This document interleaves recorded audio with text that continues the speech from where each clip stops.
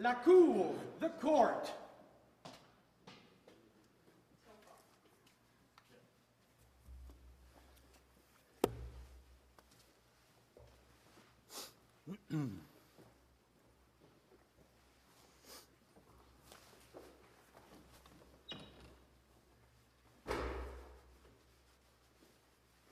Bonjour, veuillez vous asseoir.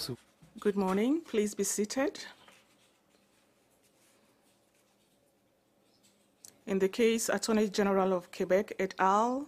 Versus Alexandre Bissonnette, for the appellant Attorney General of Quebec, Jean-François Paré, Sylvain Leboeuf, Julie Da Silva, Stéphanie Quirion-Quentin. For the appellant, Her Majesty the Queen, François Gaudin, Olivier T. Raymond. For the intervener, Attorney General of Canada, Ian Demers. Of Ontario, Milan Rupik and Katie Doherty. For the intervener, Attorney General of British Columbia, Micah B. Rankin. For the interveners, Toronto Police Association, Canadian Police Association et al., Timothy S.B. Denson and Marjan Delavar. For the intervener, Canadian Association of Chiefs of Police, Mathieu Saint-Germain, Jason Fraser. For the intervener, National Council of Canadian Muslims, Samia Omer, Danielle Cullen. For l'intervenant. For the intervener, the National Security Measures Observatory, Stephanie Bolak. Maître Charles-Olivier Gosselin. For the intervener, Defense Lawyers Association, Montreal, Laval, Longueuil, Juliette Vanet.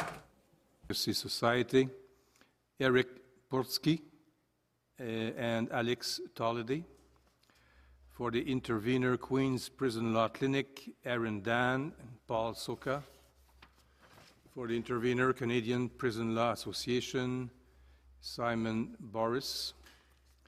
For the intervener, Canadian Civil Liberties Association, Stephanie Di Giuseppe and Archie Mann. For the intervener, British Columbia Civil Liberties Association, Danielle Robitaille and Carly Peddle. Maître Paré. Mr. Paré. Chief Justice, judges, good morning. Your court is hearing an important legal debate on constitutional and penal matters. You will be examining the legality of the response from the legislature when it comes to the balance between when it has to paroles, when it comes to murders, in the case of multiple murders. And in this, there's a fundamental legal matter. Of course, there's an unprecedented tragedy that was experienced by a community in Quebec and Canada. I would like to indicate my specific role as Attorney General of Quebec. We are intervening to support the constitutional validity of Section 751. We are represented by, the respondent will be represented by François Gaudin, and we'll talk about the sentences. On that, I will be making no representations when it comes to sentencing of Mr. Bissonnette. I will leave those arguments for my colleague. When looking at these provisions, we must bear in mind the fact that this is a provision that sanctions the worst crime committed in Canada when committed more than once. Considering the time that I have, I would like to focus on three main topics. First of all, the scope and criteria of Set 51.52 of the Criminal Code. Secondly, the legislative purpose of the provision. And thirdly, compliance of this provision in light of Section 7 and 12 of the Charter. Mr. Paré, when we look at second-degree murder, is it directly before us? It is not the matter directly before us, considering the fact that these are first-degree murders that are being applied to Mr. Bissonnette. But of course, I'm talking about the constitutionality of the provision. As a result, the interaction between 7 of this section will be part of the representations we make when I talk about the scope of 745.51. Question, are you not going to talk about the scope? Well, you talk about the scope, but should we determine that issue? Answer, we should decide on the validity of section 745.51. One refers to set 45A to understand the provision, the discretionary power that is provided through this provision. We need to look at the entire provision. I am also aware of the fact that the provision applies to Mr. Bissonnette in the case of first-degree murder. Question, Mr. Paré, you said that you are aware that the provision applies to Mr. Bissonnette. You are aware of the Alberta Court of Appeal decision in Garland, where there was a statutory interpretation of the provision that was made, and there was a dissenting judge. I understand that here the Court of Appeal says this in paragraph 65 of the judgment, that all parties agreed that the provision applies independently of the fact that multiple murders were committed during the same criminal transaction, during distinct events. That's not my point. The text of the provision, 745.51, uses 2 events as if the multiple murders are committed when the person is convicted during the same trial for several multiple murders. The statutory interpretation of the dissenting judge in Alberta was that this provision should not apply in cases like that committed by Mr. Bissonnette. What do you have to say to that? Answer, Madam Cote, I don't intend to address that, since you've clearly said in your introduction that the parties agree, and the court ruled that this provision applies in this case. This is the dissenting judge in Garland. Well, what we are saying is that we need to look at the majority in Garland, and the provision applies independently of what you said previously. So 745.51 applies to this situation. And you would see that when I explain the legislative purpose of the provision, it's clear. It's clear that it applies to everyone. But Mr. Paré, you talk about the legislative provision. Maybe the text does not reflect the legislative purpose. We'll see. My question also refers to the Sconley case. When 2 offenses are tried together and a single conviction is done for each at the end of the trial, they should be considered as a single to determine if a more severe sentence is required, according to what was stated in 1982 by this court. The provision will not apply in this case. Answer, maybe Mr. Godin would come up with an interpretation which will respond to my concerns. What I'm saying here, Madam Cote, is that for us it's clear that the appeal court decision, in the appeal court decision, all parties agreed, and this provision applied to Mr. Bissonnette. It's in this context that I'll be presenting the legislative purpose of the provision and its validity. And you will see that we will be proposing that the Court of Appeal made a mistake. It was too restrictive. Question, before we go there, I have a question for you. Will I be wrong if I said that you are asking us to analyze the provision of legality and the constitutionality of the provision of in light of Section 7 of the Charter before we move to Section 12? Why? Because this goes against our learnings in Noe, Lloyd, Wheeling. We see the specific provision before we move to the general one. I am aware of that, Mr. Wagner, Justice Wagner. The difference here is that this is not a minimum sentence. Of course, we would be looking here at the scope of Section 12. We are not here in a mandatory context.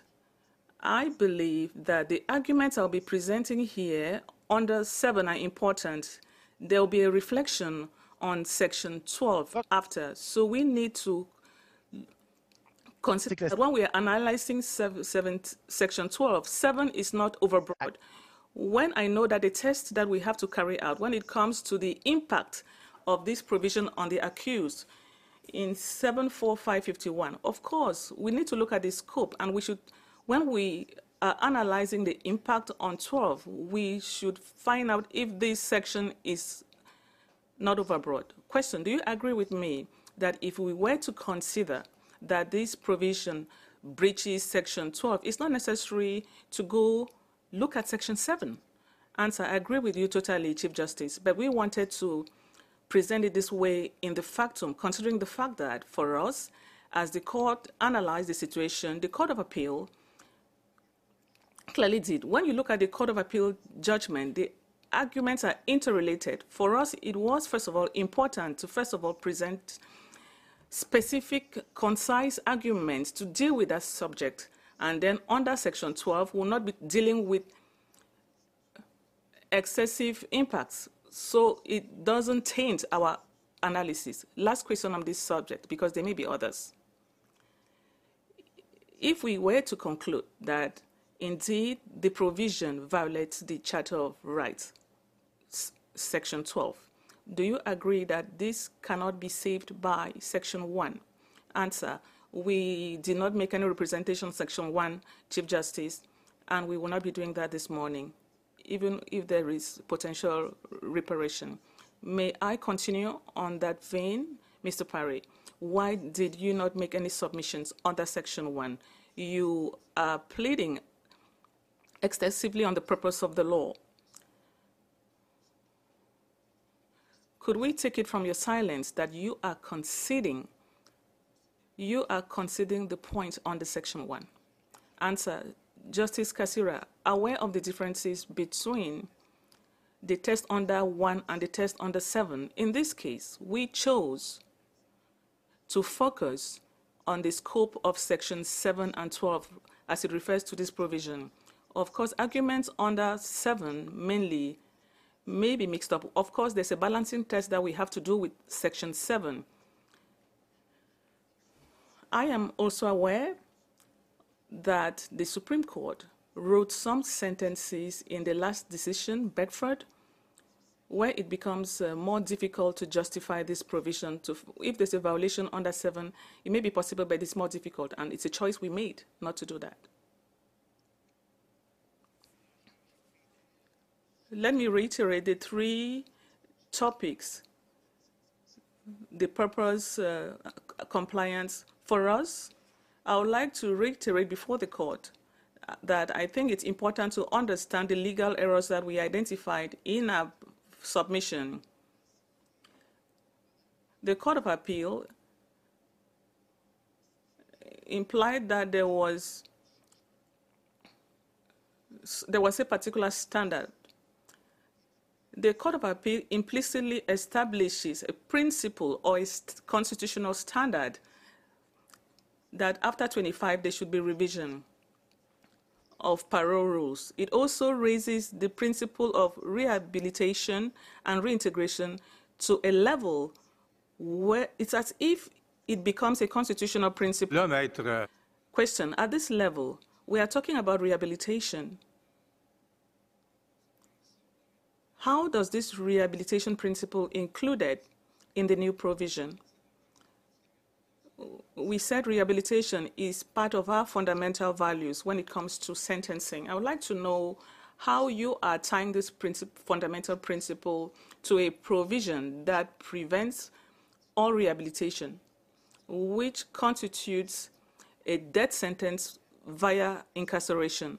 Answer, I will handle the issues you've raised. When it comes to the constitutional validity of 74551, we have not forgotten that we are looking at the legality and validity of the provision and not a decision that a judge may arrive at on a certain file. The criteria provided for under 745.51 require that we must integrate the discretionary power that the trial judge has to a provision that is clearly valid and standardized. I say that because 745.51 in general, well, will take the same criteria.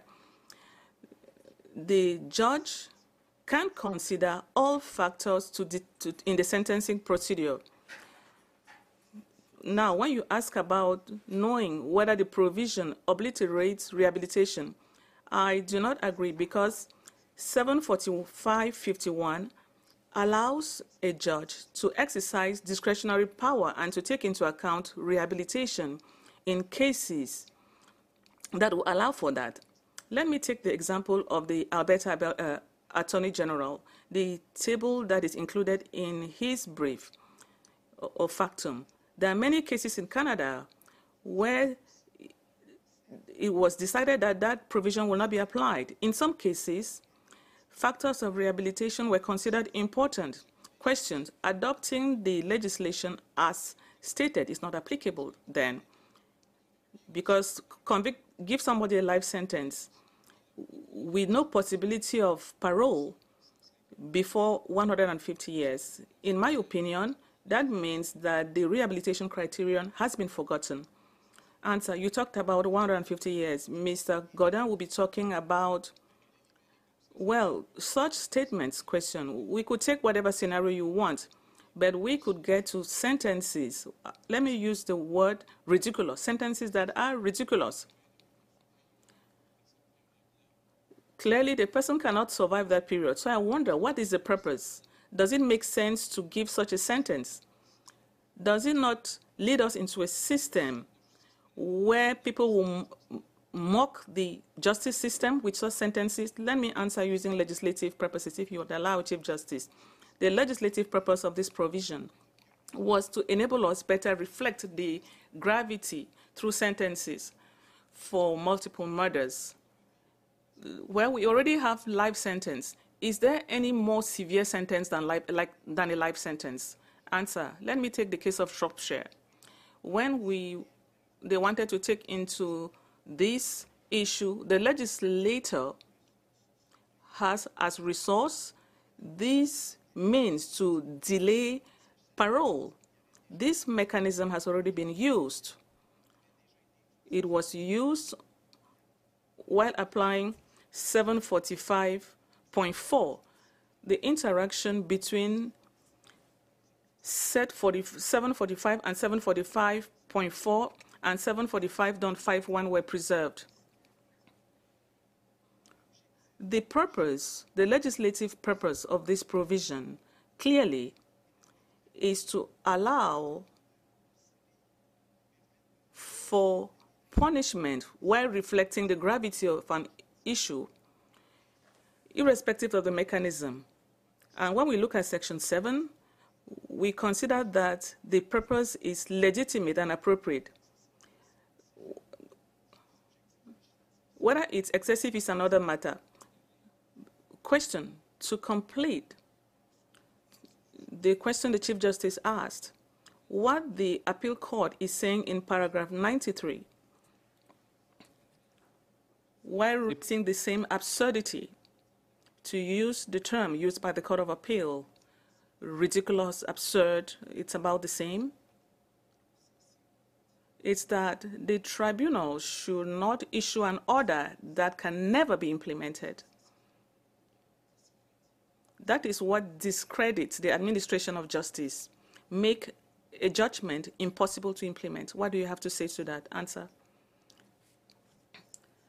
This, first of all decisions in Canada, and I'm also referring to the table prepared by the Attorney General of Alberta, no judge went beyond 75 years of eligibility. Now, provision as it stands, it's not a maximum. The provision is based on principles of penal law, based on principles that rely on all tools of penal law. All the tools are provided for to make sure that a judge doesn't arrive at this absurd decision. The provision does not, or rather, in reality, the provision provides for the use of all mechanisms provided for in criminal law, so that we don't find ourselves in such absurdities. We talked about 800 years, 1,000 years, and so on and so forth. What I want to say is that it's trial judges who have the discretion and have all the tools available to them in the criminal code to make sure that all factors are weighed. Of course, in cases like that of Sarensky, Garland, where we have cold-blooded murders, children that are disembodied, cannibalism is even mentioned. In such cases, the principles of rehabilitation and reintegration will be part of the character of the offender, will be analyzed by a judge, and in some cases will be set aside. So what is lacking when it comes to the provision for murder? A first-degree murderer would be sentenced to life without any possibility of parole for 25 years. So what is missing? If the detainee is a bloodthirsty murderer with no chance of parole, he is going to remain in prison and die there. Conversely, if this person some way can be rehabilitated and demonstrate with satisfaction to the board that he can be rehabilitated, then the person comes back to society. So what is missing? What is missing that was necessary for the new legislation? Chief Justice, to answer your question, in my condensed book regarding the recent decision by your court, Noor, it partially answers your question. To properly understand the roles of everyone here and the role of the sentencing judge versus the role of the parole board, there is a distinction. In fact, in 2015, this court wrote an argument that was brought up by the Attorney General of Canada that there could be a possible decision on the minimum sentencing by the parole board. To ensure safe reintegration is the goal, and not to make sure that the detainee serves a proportionate sentence. This is the decision of the trial judge. Earlier, I mentioned Shropshire, and this court set out the same analysis to differentiate and mentioned that it was a valid mechanism to put the focus on punishment. Also in RVMCA, it was accepted for that mechanism to be used because it was up to the sentencing judge here to look at the totality of circumstances. And Chief Justice, we can hear from experts. It can be very clear. We can look at the criminal history, and then it would be okay to say, when this is decided, that looking at the weighing of other factors, that this individual would not be able to be released. Question. I've always thought that the fundamental values that reflect a Canadian society are denunciation, the protection of the public, but also rehabilitation in hopes that an individual can reintegrate into society. That is a fundamental value. And in certain cases, denunciation and protection, well, that individual will be imprisoned for life. There is no greater sentence because the death penalty was abolished in 1976. So life imprisonment is the most severe sentence. And if the individual is capable of rehabilitation, that is part of our fundamental values. So my question is, what's missing? Answer. Chief Justice, that is what I'm trying to answer for you. Here, Parliament is the legislator. And the legislator observed inequity between the person who commits the two different types of murder. You mentioned, or rather, parole is a revision of the sentence. And you said the death penalty was abolished in '76, and that was a political compromise made at that time between the abolitionists and those who wanted to preserve the death sentence. And the line was drawn at 25 years. In Garland, Seretsky, etc. But already, Judge, or 25 years is high for ineligibility. In many countries, it's only 15 or 10, 18 years before parole eligibility. It's 25 years in Canada. It's very severe. Answer. I take your point, Chief Justice. The message I want to send to you this morning is very simple. I hear what you're saying on rehabilitation, but two things. Number one, an individual can spend the rest of their life imprisoned, and I think Canada accepts that. For example, someone who is later in life who receives a 25-year sentence will spend the rest of their life in prison. Also, regarding Garland, you said probably the parole board will not grant parole to that individual, and that individual will most likely spend the rest of their days in prison, and Canadian society accepts that. And I hear what you're saying on denunciation, and that's an important value, and you said so in Lacasse, and I fully agree. But 745.51 allows for discretion. If not, we would be talking about something else. Question. But it's not mandatory. It provides for the judge's discretion.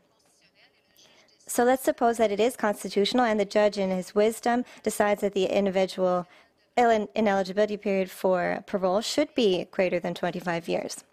But that discretion is limited, because if that decision is made that ineligibility should exceed 25 years, the only other choice is to jump to 50 years, so that's extremely limited discretion. And that is what Chief Justice is getting at. Obviously, if there's a judge who decides that it does deserve 3 25-year sentences, that is discretion, but it's extremely limited. Justice Cote, I have 2 points to my answer. For that discretion to make sense,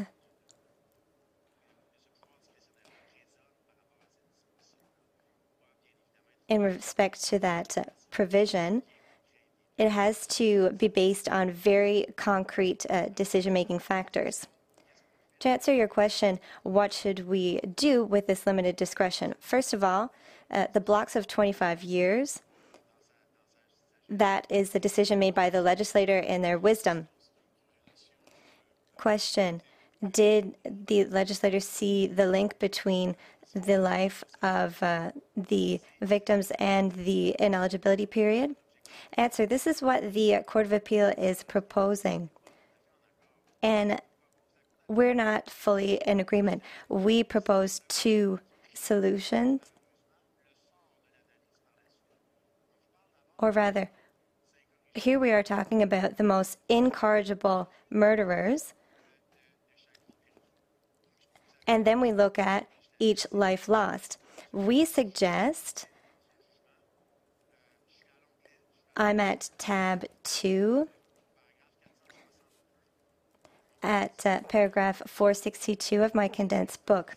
The trial judge preferred proportionality, looking at the severeness of crimes and the degree of responsibility, to enforce denunciation in order to protect society. We're very close to that objective, but the exception is that protection of society for us is the guiding principle. When we have a detainee, obviously that protects society by the simple fact of detaining them. It's clear to us that the legislative objective is to protect society. To answer your question, each life lost will be taken into account in that analysis. And regarding the 25-year blocks, if the legislative objective is 25 years for each life lost, which also predetermines the calculation, and secondly, it's as if we made that provision mandatory, because each time I would not associate each life lost with a block of 25 years, I would go beyond my legislative objectives. So, when the Court of Appeal made its decision, it looked at the results, and it's clear to us that the provision is constitutional. But the real legislative objectives obviously were to take each life into account, to take the victims into account. And how to do that? We have to be more severe with the sentencing. And in sentencing, the sentencing judge will be able to weigh all criteria in 745.51 and 718.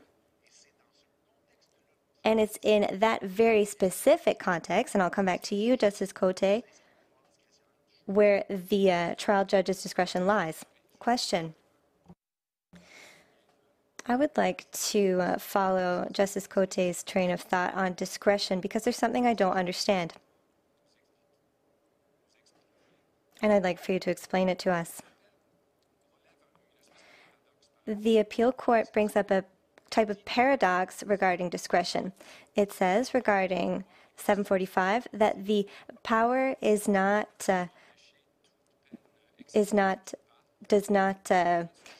avoid excessive sentencing. There's not enough guidelines for it. And also there is a fault because the discretion is not does not make it possible to cut down 25-year blocks as the trial judge wanted to do.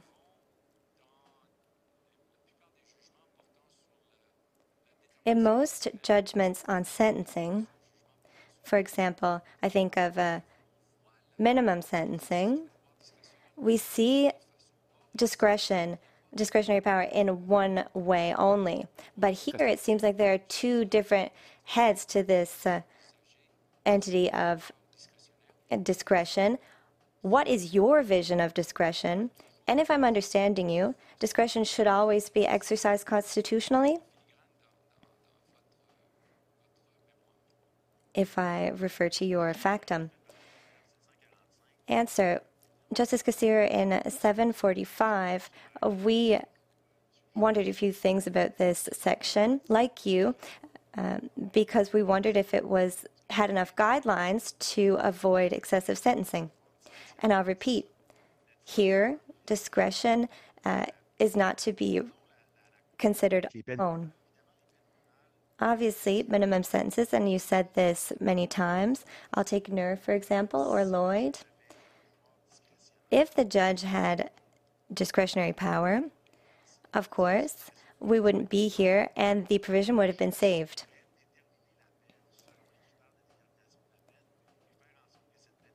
The judge would have been able to ensure that the sentence was fit and appropriate. But we see an error in the appeals court decision. We think that this provision could not have more guidelines. The first question you asked me pertained to what could this lead to? And what I say to that is, when there's a sentencing judge at the trial level that decides on the sentence and has the tools to do so and has all the criteria, the judge has all criteria to decide whether this provision applies. So, of course, to us, that is enough guidelines. And regarding the appeal court, there was a limit when it came to the blocks of 25 years. So that discretion when it comes to first-degree murder, the 25-year blocks were used. And this is the choice of the legislator. If there's a trial judge who looks at the evidence, who looks at expert reports, and looks at all evidence before him, it is clear that if the judge is not comfortable regarding the character of the offender and all circumstances surrounding the offense. Perhaps they can choose 25 or 50 years or not even apply this provision. Question. Let's suppose that the judge did take into consideration all factors, and I'm not necessarily talking only about Mr. Bissonnette, but another convicted person. And the judge says, I think 25 years is too early. I prefer 35 years, having taken all factors into account. What is the solution there? Because it's not serious enough to sentence 50 years, the judge decides on 35 years. Is there any way to read this provision, or can the judge not go past 25 years? This is a question Judge Huot asked himself. I'm not telling you that this is what I think, but let's take for granted, in the situation I described to you, that that's what happened, and the judge decides on 35 years and can't decide between 25 and 50 years. Is the solution just to go with the 25 years of ineligibility? I'll be very clear. Yes, they cannot exceed 25 years, considering the totality of the sentence, and this is to the benefit of the accused. And this is the question that the trial judge asked. He decided to rewrite the provision, and this is not before you today. And I think it's in his paragraph 708. He made that comment that you're making, Justice Cote, in your question, to ask, what would I do if I wasn't comfortable with 50? I think the judge has to sentence 25 years, and that is to the benefit of the accused. Question. But perhaps the provision is not properly written. In its current wording, perhaps 25 years. Is 25 years sufficient? Well, is this provision effective? Is it ideal? We can ask questions about that mechanism of 25-year blocks. But if we analyze excessive scope, for example, if we look to Section 12,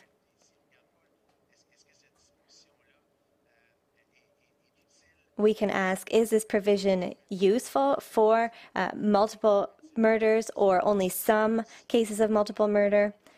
I understand your comment. I understand that the mechanism can sometimes lead to results where we would have to go down, for example, from 75 to 50 years or 50 to 25. But in any of these cases, it would be to the benefit of the accused. You mentioned Section 12. What is the analysis for discretion? The trial judge referred to Noor. Was he right in doing so? No, the judge was not. The judge was not right that the Noor analysis on minimum sentences has less to do with a discretion regarding a parole or conditional release.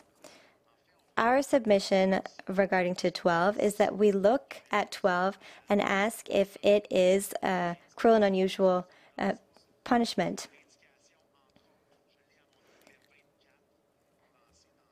At tab 24 of my book, you have a page in yellow.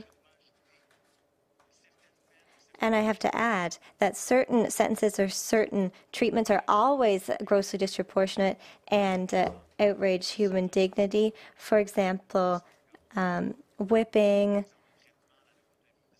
lobotomy of certain dangerous criminals, castration of sexual criminals. Question. Or a sentence that rules out rehabilitation. Answer. But as you say, Chief Justice, it is not the provision that leads to life imprisonment without eligibility. It's the judge. the judge is free to consider rehabilitation as a possibility.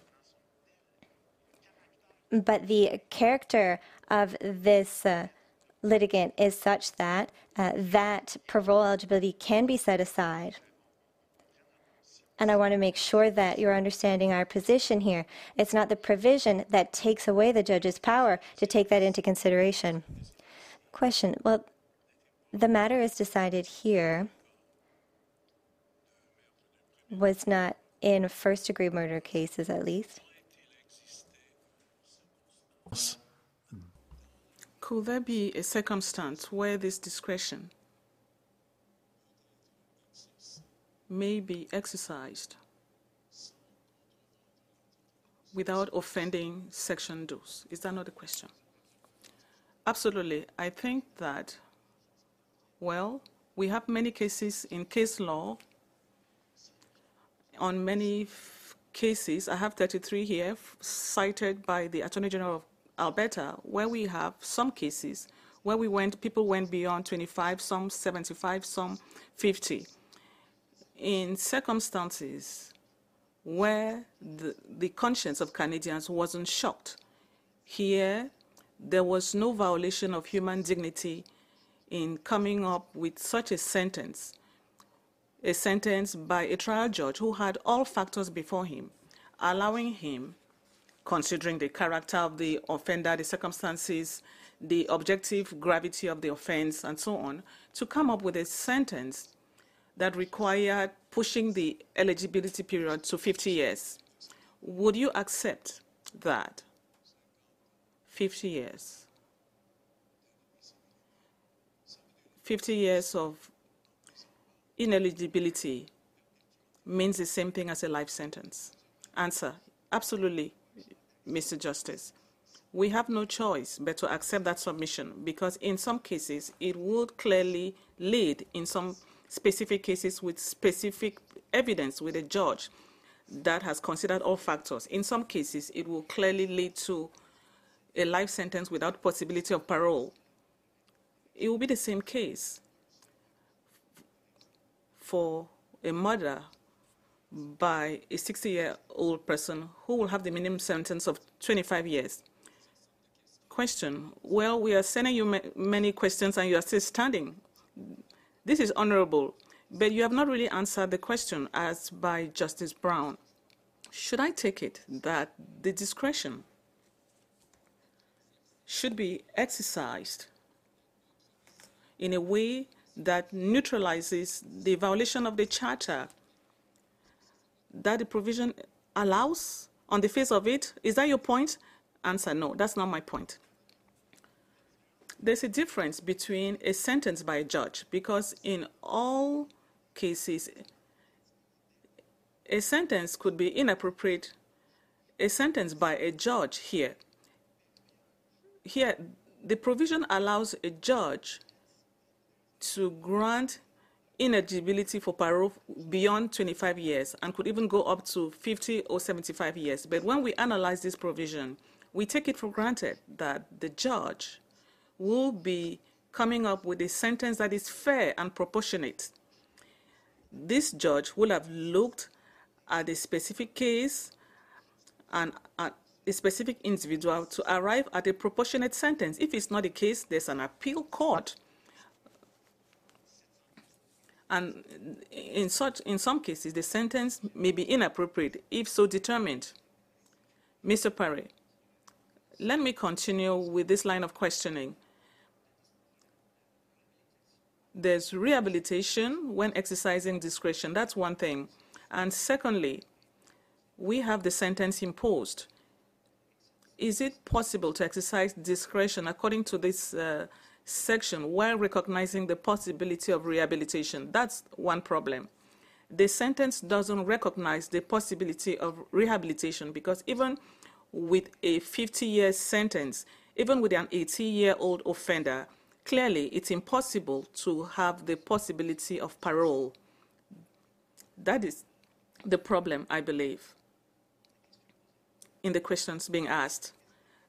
Answer, I think that in this case, and you have the Superior Court judgments, statements. In some cases, which may be rare, an 18-year-old who receives a 50-year sentence would go up to 68 years. So I don't think that the chances of rehabilitation are totally annulled. Well, there's a delinquent in prison who dies before 61. I understand that. On rehabilitation, Mr. Justice, I don't believe we can talk about this provision and the constitutionality of this provision without talking about the Dekali ruling, which is in tab 22 of my condensed book, paragraph 71. Your court came up with an important decision on the constitutional analysis of sentencing procedures. The issue was to find out whether the proportionality of the sentence could become a principle of fundamental justice in light of Section 7. And this is what was written. The principles and objectives for determining a fair sentence, including rehabilitation, including the fundamental principle of proportionality, does not benefit from constitutionality.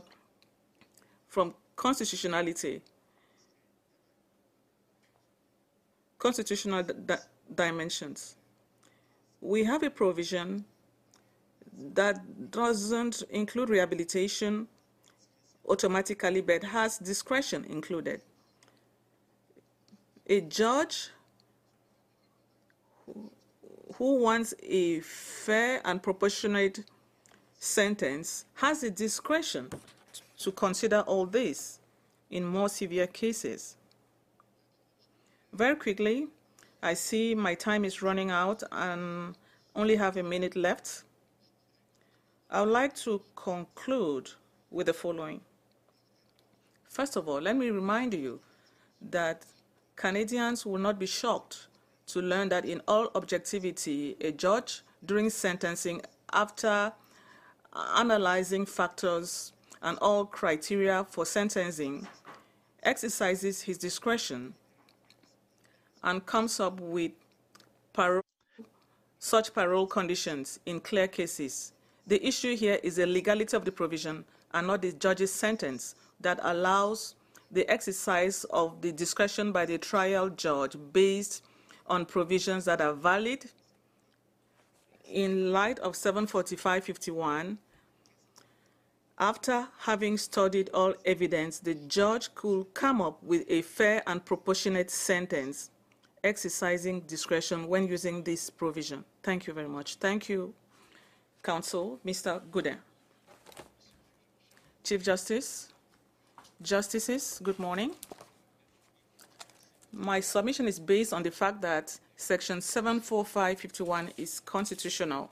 We will be submitting that the ineligibility period of 50 years for parole is justified in the case of Mr. Bissonnette, considering his character, his nature, and the circumstances of the crimes committed. These are the three criteria under 745.51. We are talking about 6 first-degree murders, the most severe crimes in Canadian history. 3 of those crimes were direct executions, 40 murder attempts, including 4 children, the use of a firearm in a church, in a place of prayer, carried out with determination and planning. Mr. Bissonnette had 50 shells, used 48, recharged his firearm several times, and was lucid enough to keep one because his initial plan was to commit suicide after the crime, and kept one to commit suicide. This is a crime that was planned for a long time. Mr. Bissonnette wanted to carry out this shooting since 2016 when he went to a mall. This crime is motivated by hate. While Mr. Bissonnette was detained, he lied. He lied to these 2 psychiatrists that he met with, claiming that he was hearing voices. And 8 months later, while he was still detained, and after having the opportunity to reflect on his acts, the only regret he had was not having killed more people. All this with the risk of repeating the offense on a violent crime described as moderate. This is not a theft. This is a murder we're talking about. So what we're saying, with all respect for any contrary opinion, is that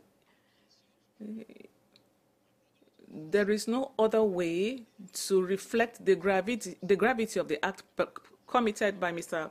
Bissonnette and to prolong this ineligibility period to 50 years. Question, we all agree that this was one of the most horrible crimes we've ever witnessed, a crime based on racism, Islamophobia, on hatred, that is going to leave scars on all Quebec and Canadian society, something never seen before in Quebec. This will leave scars for a long time, so there's no doubt that this was a horrible crime. The question before us today is clearly the fact that Mr. Bissonnette deserves the maximum sentence provided for by a law, a life sentence, without possibility of parole before 25 years. The question is, up to what point, within the framework of our fundamental values that guide our criminal and justice system, one of the ingredients of these values is denunciation and public protection and, of course, rehabilitation. At what point do we fall when we look at rehabilitation if we were to come up with cumulative sentences of ineligibility of several 25 years? I'm talking of the specific case of Mr. Bissonnette. It's one of the reasons why we are asking for a 50-year period today, because in Mr. Bissonnette's case, rehabilitation and reintegration, in our opinion, will be secondary as a purpose. The main purpose is denunciation, deterrence. Rehabilitation is secondary. The fact that we are coming up with a 50-year period Bissonnette allows for a form of rehabilitation because he will be 77 when he is eligible for parole. Question, well, the argument is somewhat flawed when we know that, according to statistics, long-term offenders usually die around 60 years. So when someone gets to 70, chances of rehabilitation are highly reduced. So is that argument not flawed to say that this person has a chance of rehabilitation? And I do not believe so, because from the time where our society accepts that people convicted for first-degree murder could die in prison and could be there till 75, from your argument, this person will never leave prison.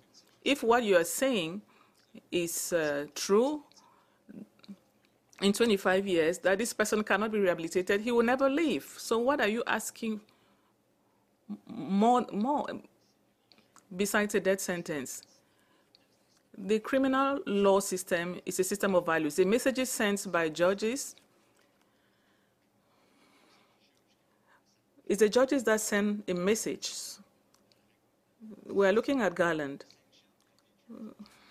Beyond reach, but they are not beyond justice. Alors, le message de justice, So the justice messages are sent by the judges. I'm not saying that Bissonnette cannot be rehabilitated.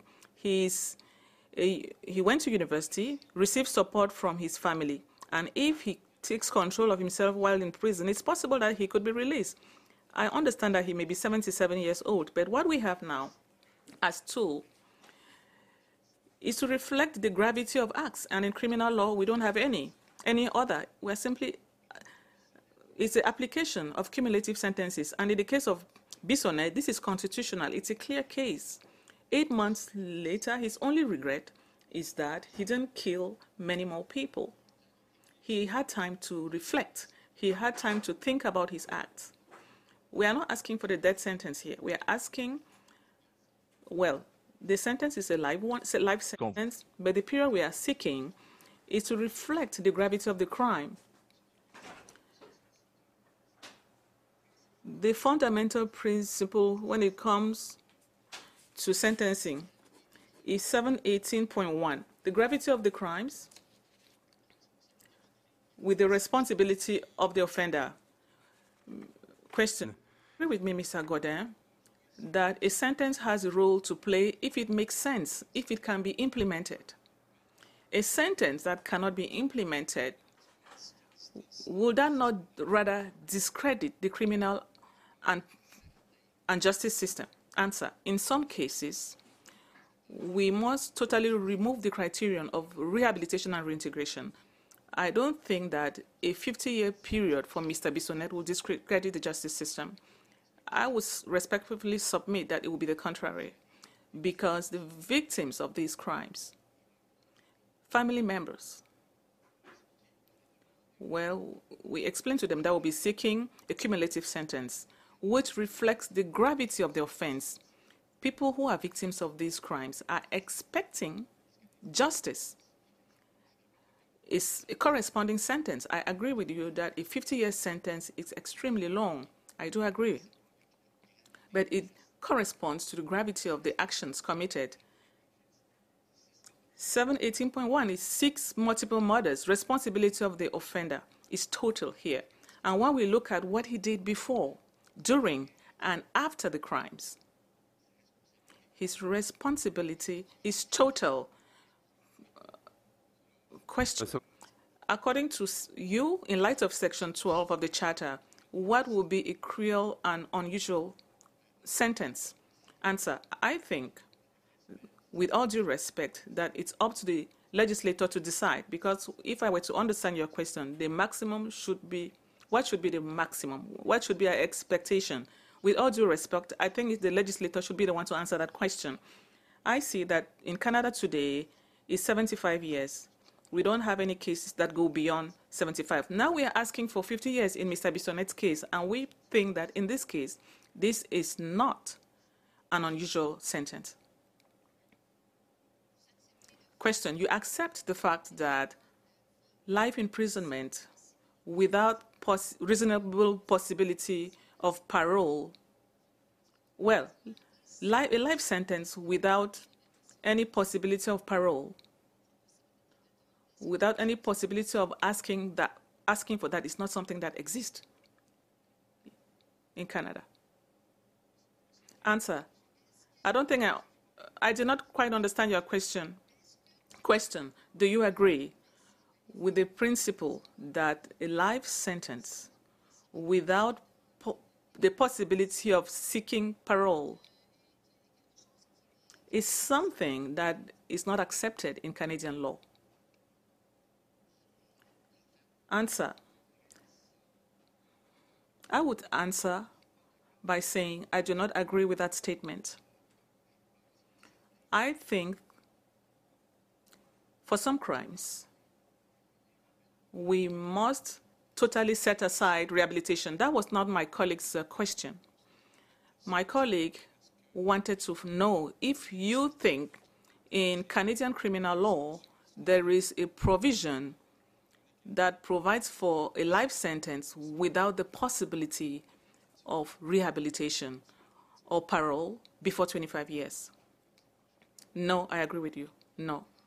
Question: so when you say that in the case before us, the fact that somebody could ask, it doesn't mean that it's going to be granted, asking for parole at 77 years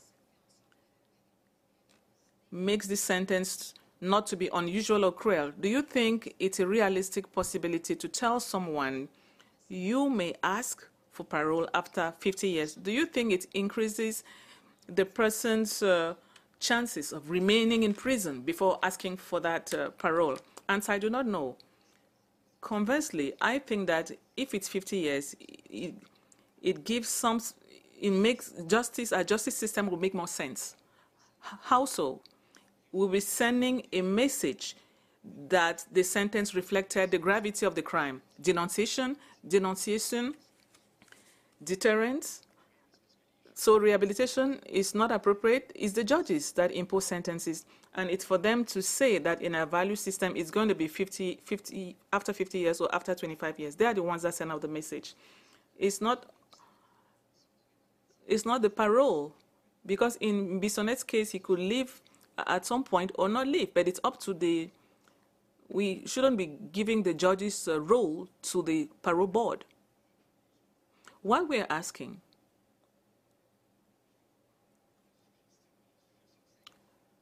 when we ask for 50 years, a submission we made before the appeal court and we're making before you today is that here in Canada, there are 4 cases of 75 years in 3 different provinces, one for 70 years in Ontario, several cases of 50 years, and a case for 35 years in Quebec. Mr. Barbeau in Quebec was sentenced to 35 years. So for us, it is clear that it's a 50-year period that should be imposed on Mr. Bissonnette. It's proportional to the gravity of the crime. It's proportional to his degree of moral culpability and the fact that several lives were snatched. It's also proportional to the firm message we are sending out that the justice system should be sending to people who may be tempted to carry out such mass killings. Question, Mr. Golden.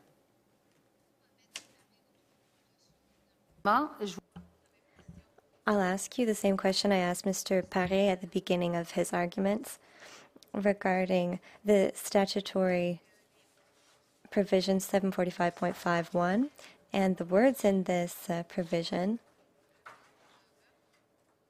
The fact that someone is convicted of murder and then has another conviction. In other words, in a case such as the case of Mr. Bissonnette, where all murders were committed at the same time, but he was subject to only one judgment, this decision would not apply to him. Could you comment on that? The answer I'll give you is that this does apply to Mr. Bissonnette, whether it's a serial killer or a mass murderer. The goal in both cases is to kill as many people as possible.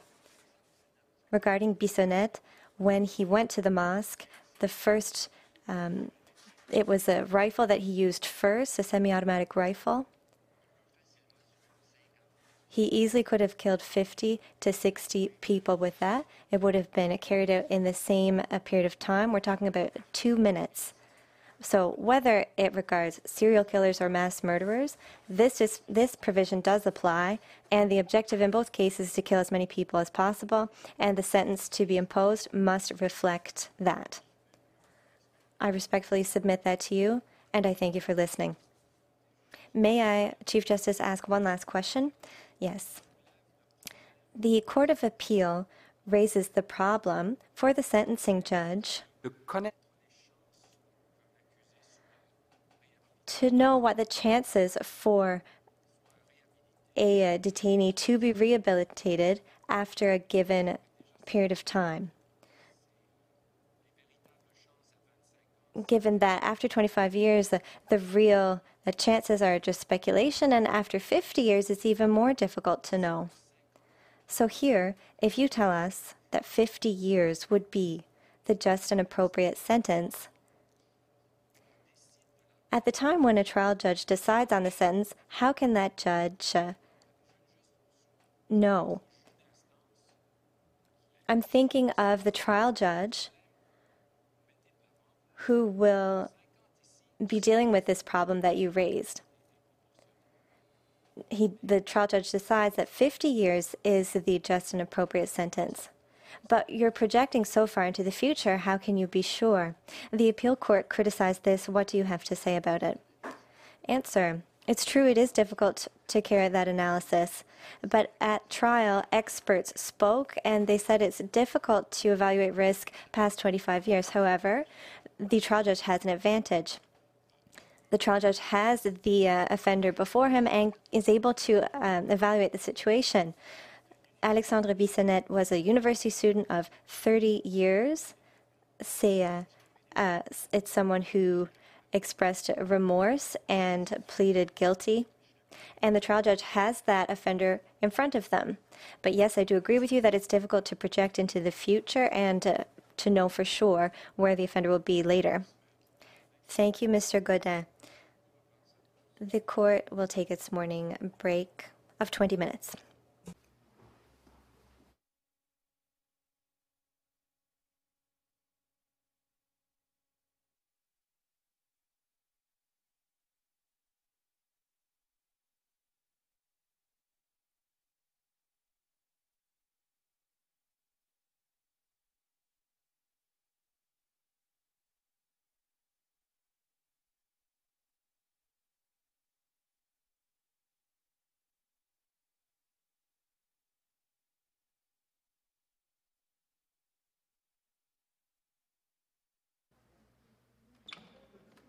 cour, the court.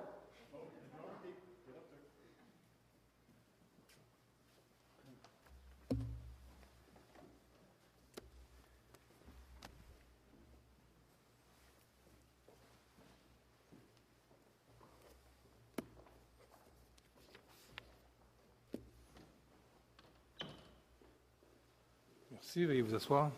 Thank you. Please be seated. Mr. Demers, Chief Justice, Justices, I believe first Canada will look at the question of the application of Section 745.51.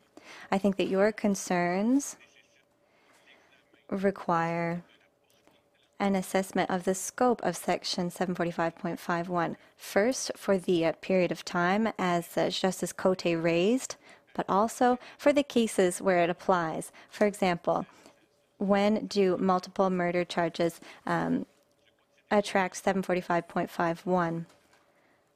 I think we can look at this and bring clarity to it, and also to limit the use of the provision. I'll begin with Section C in my argument, rather than starting with A or B.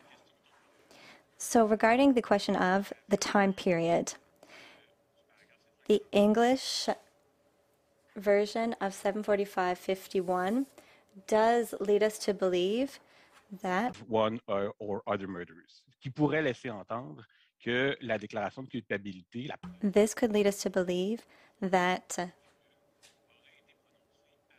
the decision was made before the provision was applied. In the French version, the past tense is also used, but does not temporally specify where the first conviction is.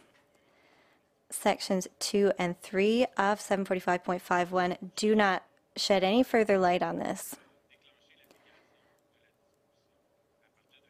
except to and 745.51 dates back to 2011. Now, when we have an accused to whom this must be applied already has a conviction of murder, that would mean that the murderer that has no criminal record, who uses a bomb to kill over 100 people, could never be convicted of a cumulative sentence, but another murderer that committed murder 25 years ago, who served a sentence, who applied for parole and who was released, and then commits a second murder, would potentially be subject to the cumulative aspect. We agree that the effect of the mass murder is much greater, but the objective here is to allow, in appropriate cases, to punish certain multiple murder cases would not be achieved. Question. Excuse me, but you're talking about 745.51, but that same section refers to 745.21, and these were both passed at the same time. And point 21 also speaks in the past, where we're trying to figure out what the eligibility period for parole should be. And in 745.21, we're talking about someone who's already been convicted of another murder. Convicted of murder. Oui, absolument. Yes, absolutely. The wording used can lead us in a certain direction, but we also must interpret the wording used in the spirit of what the legislator wanted. So we've consulted parliamentary debates, and parliamentary debates are not limited to the application of the cumulative aspect to serial killers, excluding mass murderers.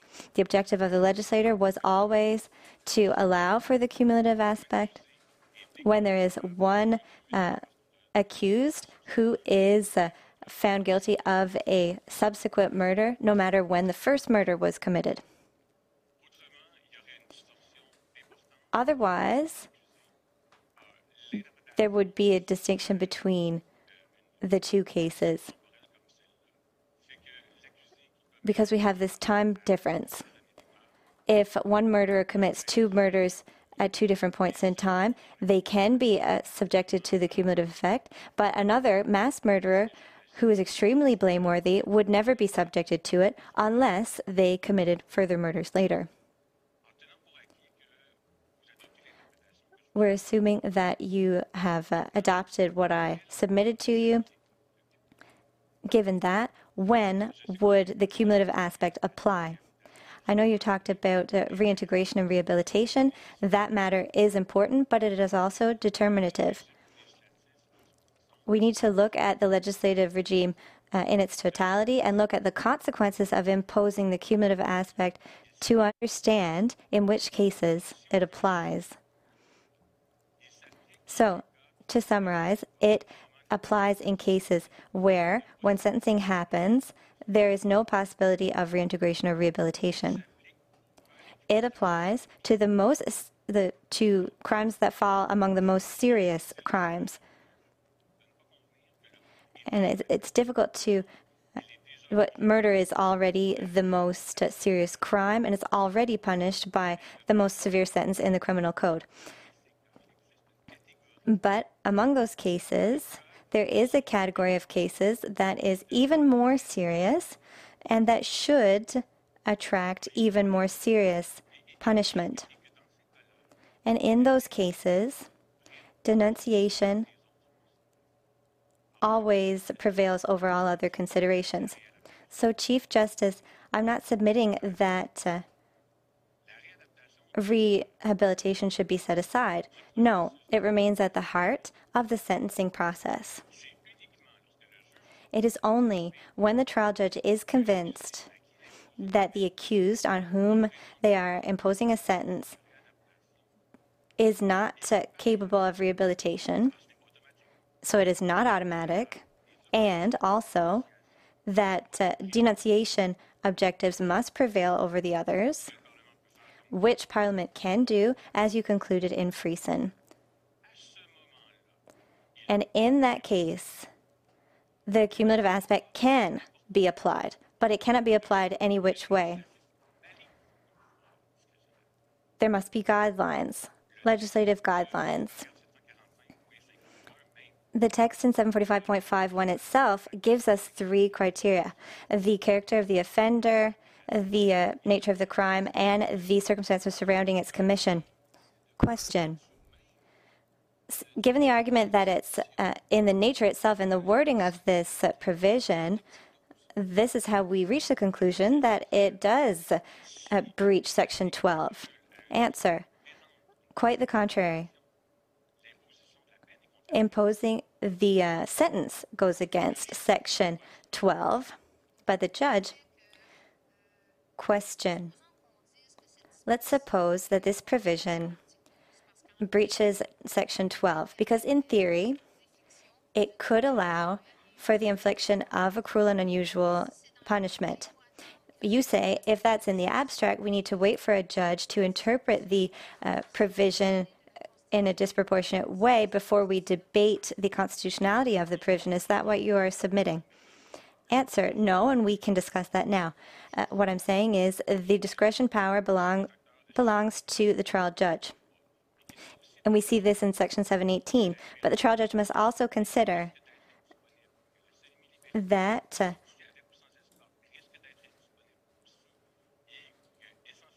essentially the only way for the accused to be released would be the royal prerogative of mercy.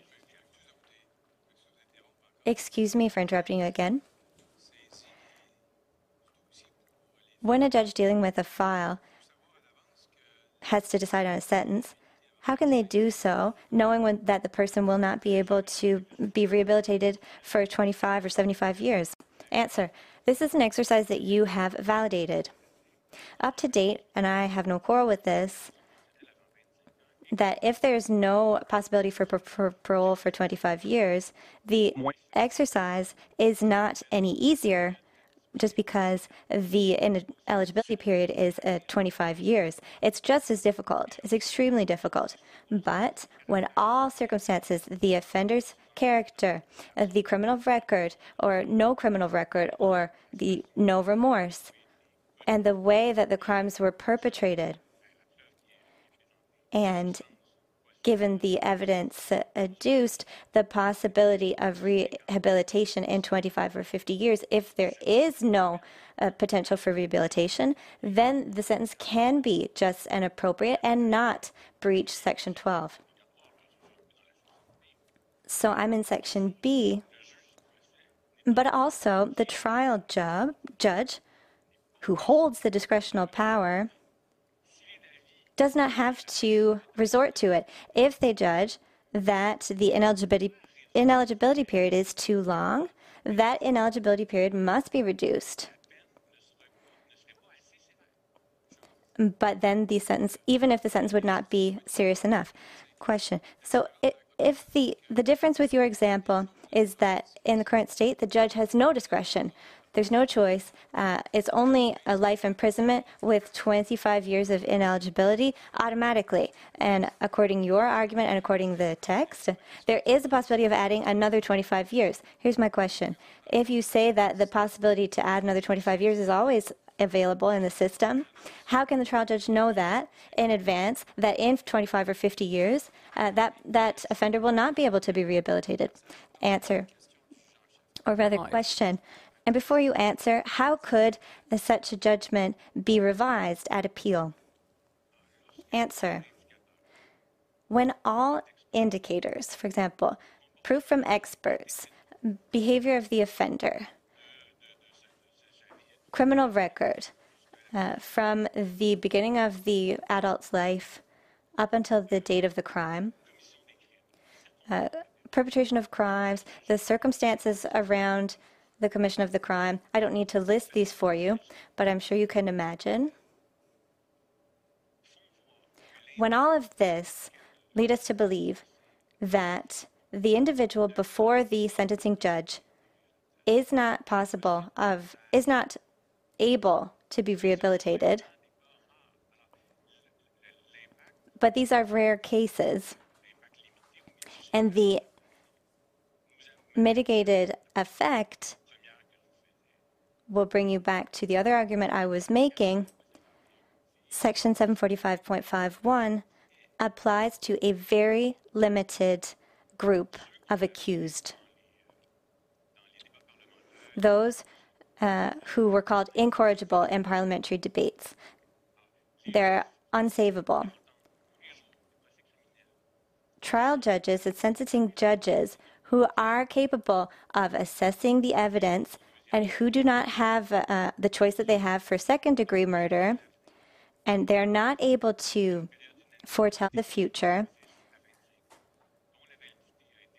and they cannot sentence for 10 or 15 years or another ineligibility period, well, they still do have the tools to proceed to this exercise.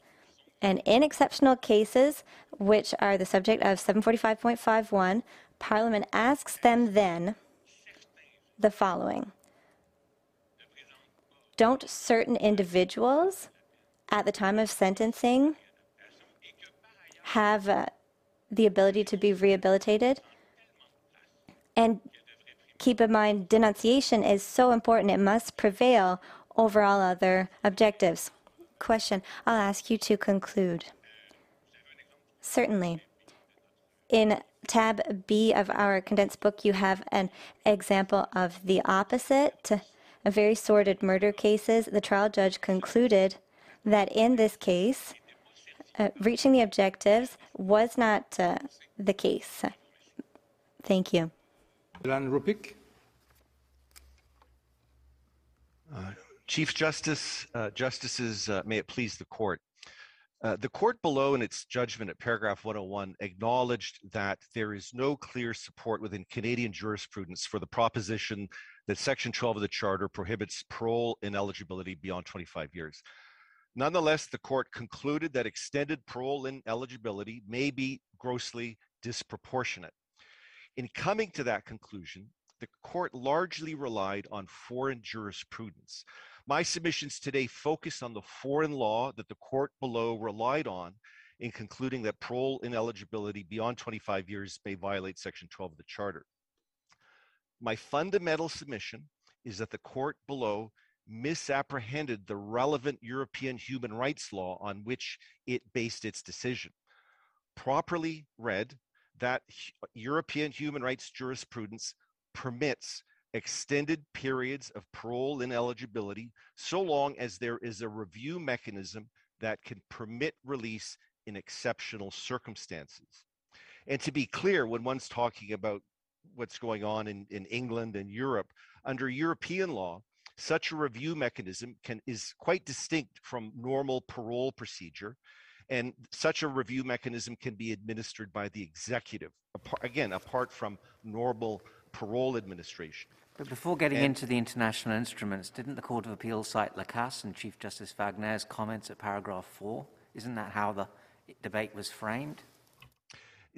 That particular decision, what Chief Justice Wagner said in that decision is that rehabilitation is an important factor in sentencing law, but it is you cannot take that submission in that case and convert it into the proposition that extended periods of parole ineligibility are unconstitutional. Chief Justice Wagner did not say that. He did not imply it. And the bedrock of the court below, in terms of coming to its conclusion, was European law. And so I make my point that when you turn to European law and how it operates, that review mechanism that is permitted under European law is very similar and analogous in its operation to the Royal Prerogative of Mercy in Canada, and accordingly, to the extent that European jurisprudence may have persuasive value in assessing the scope of Section 12 in the Charter in the context of this appeal, it weighs in favor of the constitutionality of Section 745.51. The court below in its judgment at paragraph 105 cited and relied on a report called the 25th General Report of the European Committee for the Prevention of Torture. And that report very concisely summarized the judgment of the European Court of Human Rights in the case of Winter, that was a case from 2013. And that judgment in Winter considered whether the administration of whole life sentences in England violates Article 3 of the European Convention of Human Rights. And Section 3, that prohibits inhuman or degrading treatment or punishment. And by way of background, I note that although parole in England is not possible for what they call whole life prisoners, England nonetheless has a review mechanism that permits the release of prisoners on license for exceptional circumstances. And that review is conducted by the Secretary of State under the statutory authority. However, the court in Winter understood that the discretion to release a prisoner under that statutory mechanism was restricted only to compassionate reasons such as poor health, the prisoner, he's about to die, and that circumstances going to the possible rehabilitation of the prisoner were immaterial. And in coming to that conclusion, the court in Winter relied on certain published materials that refer to the exercise of that review mechanism, and those published materials really were focused on grounds engaging the idea of compassion. And the court in Wittner therefore held that Article 3 did not permit that review mechanism was not consistent with Article 3 of the Human Convention on Human Rights, and that what Article 3 demands is that there needs to be available a scope of review to consider other relevant factors, including rehabilitation, but more broadly, whether you're 25 or 30 years or 35 years into a sentence, whether there are legitimate penological reasons still existing for the continued detention of that prisoner. And it was for that reason that the court in Wittner held that the British administration of whole life sentences was contrary to Article 3. With respect, sir, I'm sorry. With respect, I think your argument is a bit short, in as much as when we look at the Court of Appeal's decision, there are only 3 or 4 paragraphs dealing with international law, whereas all the rest deal with what this court wrote in Lacasse, in Nur, all the Canadian jurisprudence. So the Court of Appeal, in my opinion, speaking for myself, I think that only referred to international law or international decisions only to support their initial decision based on Canadian law. Well, with respect, it would be my respectful submission that neither the criminal code nor the jurisprudence of this court has ever taken the principle of rehabilitation and turned it into a cardinal principle that trumps all others, and that it must necessarily be given effect in every case. Honestly, I thought that that's what we wrote in Lacasse, but maybe I'm wrong. Well, section 718.1 of the criminal code states that the fundamental principle of a sentence is that it be proportionate to the gravity of the offense and the degree of responsibility of the offender. And it's my submission that under that section and the other cases that Chief Justice just referred to, rehabilitation is an important factor in sentencing, but it is not a trump card. And in an appropriate case, it will give way to the need for denunciation. And with respect to the cases that fall under 745.51, we are dealing with a population of prisoners that have committed the most malevolent offenses that are beyond what normal people will be able to tolerate. This is a very small category of population of offenders who have committed the most atrocious, the worst kinds of crimes. So my submission here is that all murders and all murderers are not equally culpable. There is a hierarchy of murders and murderers, and 745.51 is designed to give court discretion to address and properly sentence the worst of the worst. And there is nothing in Canadian jurisprudence that prohibits the imposition of a sentence that effectively extinguishes the possibility of rehabilitation or giving effect to rehabilitation where the needs for denunciation are so acute. And this is not a large, in the world of Canadian criminal justice, this is a very tiny number of cases. And in my respectful submission, Parliament acted reasonably and it had a reasonable basis to address that provision onto those cases and those offenders. How do we square this with the dangerous offender legislation when the court gives an indefinite sentence, and yet its constitutionality, as I understand it, I may be wrong, but depends on reviews at various points? I mean, I've lost you, Mr. Rupert. No, okay, hang on. Sorry about that.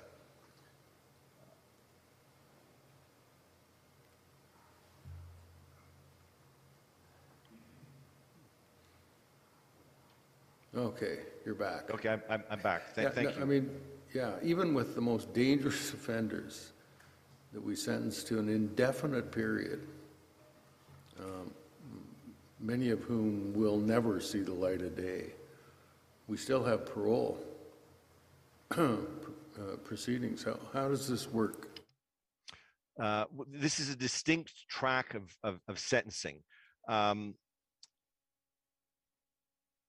And in particular, generally speaking, when you're talking about dangerous offenders, they have not committed the offense of murder. Otherwise, they would be in the sentencing stream of murder, and depending on the number of murders they committed, they'd be on track to be sentenced in accordance with 745.51. The dangerous offender legislation focuses on future danger. The provision under 745.51 focuses on the need for there to be denunciation of past conduct, in particular multiple murders. You so say, that's though, how just follow through with that, with the murder. I thought when it came in the 25 years, the faint hope clause was of some importance in accepting that it was acceptable. And of course, I think that's been taken away, hasn't it? It has. What has been you're correct. That was substituted? cited as a factor when this court did its analysis of the constitutionality of the 25-year minimum for first-degree murder. But what we're left with in Canada is the royal prerogative of mercy, which was addressed. Didn't we have that even then? We did, and the best summary of the nature of that prerogative, of how it's used, when it's used, can be found in the decision of Justice Campbell in Granada,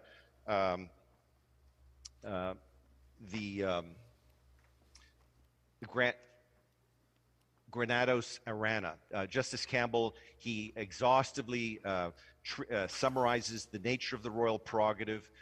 He explains how often it's been used in recent years, and it continues to exist as a meaningful safety valve in cases where, at the time of sentencing, there was a legitimate penological basis to impose a sentence. And in the case of 745.51, it may be that a 50-year sentence was appropriate at the outset, but at any point during the currency of such a sentence, there could be an application for royal prerogative of mercy. And in a case where an injustice has come about for reasons that were not predictable at the time of sentencing, there is a safety valve, and that safety valve has been referred to by this honorable court in a number of cases. They're in the Crown's, the intervener's factum in this case, and thank you. And thank you.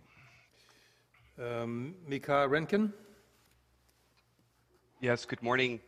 Thank you, Chief Justice, Justices. In my time today, I'd like to expand on 3 points that I make in my factum. My first point concerns the relationship between Section 745.51 and the previous murder sentencing regime. And in my submission, Section 745.51 has to be considered against the backdrop of the pre-existing sentencing regime. And it has to be viewed as legislation meant to correct a shortcoming, at least as perceived by Parliament in the previous regime. And that shortcoming in the old scheme was that it didn't permit courts to impose sentences that reflected the increased gravity of cases involving multiple murders. And I suppose in part that that's an attempt to answer your question, Chief Justice Wagner, what was missing under the previous regime. And under the previous regime, it seems as though the legislation was framed, if not expressly, but implicitly, on the basis of cases involving single murders. And in the parliamentary debates related to the new legislation, 745.51, parliamentarians described the 1976 regime as giving multiple murders a kind of a discount or free pass. And while this language may seem rhetorical or perhaps a bit unpalatable, there was, I suggest, a principled basis for the criticisms that were leveled against the old scheme. This court has held in cases like Arkell and Luxton and Paré that there's nothing impermissible or arbitrary about classifying murders as being more or less egregious and then attaching more or less serious penalties to them. Classifying murders by severity is in itself an expression of the fundamental principle of proportionality. And what I suggest about 745.51 is it's essentially a way of adding a new classification system for murder based on the number of victims. And that was something that was missing under the pre-existing. But if that were the case, Mr. Rankin, wouldn't it then provide a scheme that actually corresponds to the number of murders? The trial judge is left with discretion. I mean, in this case, the trial judge wasn't faced with a scheme that required him to impose 150 years of parole ineligibility to reflect each murder. It was a scheme that gave him discretion. So I'm not sure if there's kind of an obvious correlation. There's not value being ascribed, for example, to each murder. It's just simply, well, if it's a multiple murder, you can go further so long as it's in increments of 25. Well, there's a capacity, the opportunity, if I could put it that way, of sentencing judges using the provision in order to give value to individual to individual victims. So it's true that the discretion is circumscribed. Parliament has, at least with respect to first-degree murder, has only permitted 25-year blocks, but it still, in my submission, gives judges the opportunity to give meaningful effect to what does that mean, meaningful effect? I mean, how does one give meaningful effect to the loss of 6 lives? I mean, so are we saying that the first life is worth 25 years and the other 5 are worth 5 years? I mean, what? Well, I'm not sure that I can answer what amount of time would give meaningful effect, but I can say that under the pre-existing regime, that there was no possibility of giving any effect to the number of victims. And that was clearly the issue from the perspective of Parliament. It may be that the means that's chosen through Section 745.51 is not the most effective means at achieving that objective of giving value to each and individual victim, but it is a means that is capable of doing that. And so in my submission, there is a basis, there is a justification, even if the way in which it's implemented is imperfect. May I just ask this question, though? When Parliament was thinking about how it wanted to cope with the multiple murder situation, it didn't give consecutive life sentences. It just changed parole ineligibility. And it seems to me that there's a fundamental philosophical reason is life. I mean, the accused person is sentenced to a life imprisonment. And so what do we take from that in terms of the method in which this comes forward of being based in parole ineligibility? Well, it's of course impossible to impose multiple life sentences, at least in Canada. And there is jurisprudence that's said in the past of courts that it's not possible to combine other sentences with a sentence of life imprisonment. I think in the context of murder, parole ineligibility, going back to cases like Shropshire, has always been the means that has been used by courts and by Parliament through the criminal code to allow sentencing judges to signal the need for denunciation and deterrence with respect to the commission of what is the worst crime in Canadian law. And it's, I think, self-evident that parole ineligibility is meant to subordinate rehabilitation. In fact, that's its primary purpose in certain respects. And so it is the mechanism that allows that signal, particularly of the more retributive aims of sentencing, to be conveyed in the context of the sentencing process. This brings me to my second point, and that relates to the Court of Appeal's conclusion that parole ineligibility periods exceeding 25 years are inherently unacceptable. And we agree with what the Court of Appeal had to say with respect to there being a 2-track system in Canada under Section 12, one involving methods and the other involving severity. And so we also agree with the scholarship, the analysis that's offered by Professor Lisa Kerr and Ben Berger in that regard. But where we depart from the Court of Appeals and its finding that Section 745.51 should be analyzed on the methods track, the proper focus is on the severity track in this case. Whipping, torture, castration are all impermissible methods of punishment.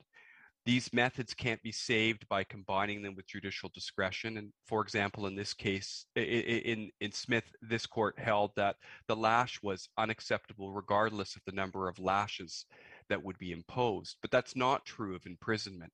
Imprisonment is an acceptable form of punishment. It may become unacceptable depending on the length of sentence.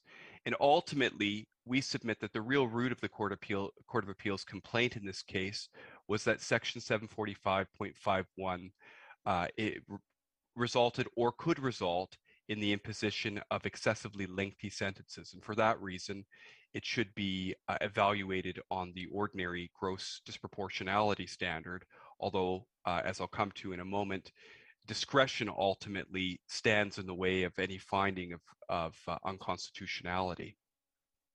So turning to that point on discretion, in my submission, the presence of judicial discretion in Section 745.51 is a complete answer to both the Section 7 and Section 12 claims. So does that mean that your answer to the question that I posed earlier is that it is possible to impose a sentence of life imprisonment effectively without parole?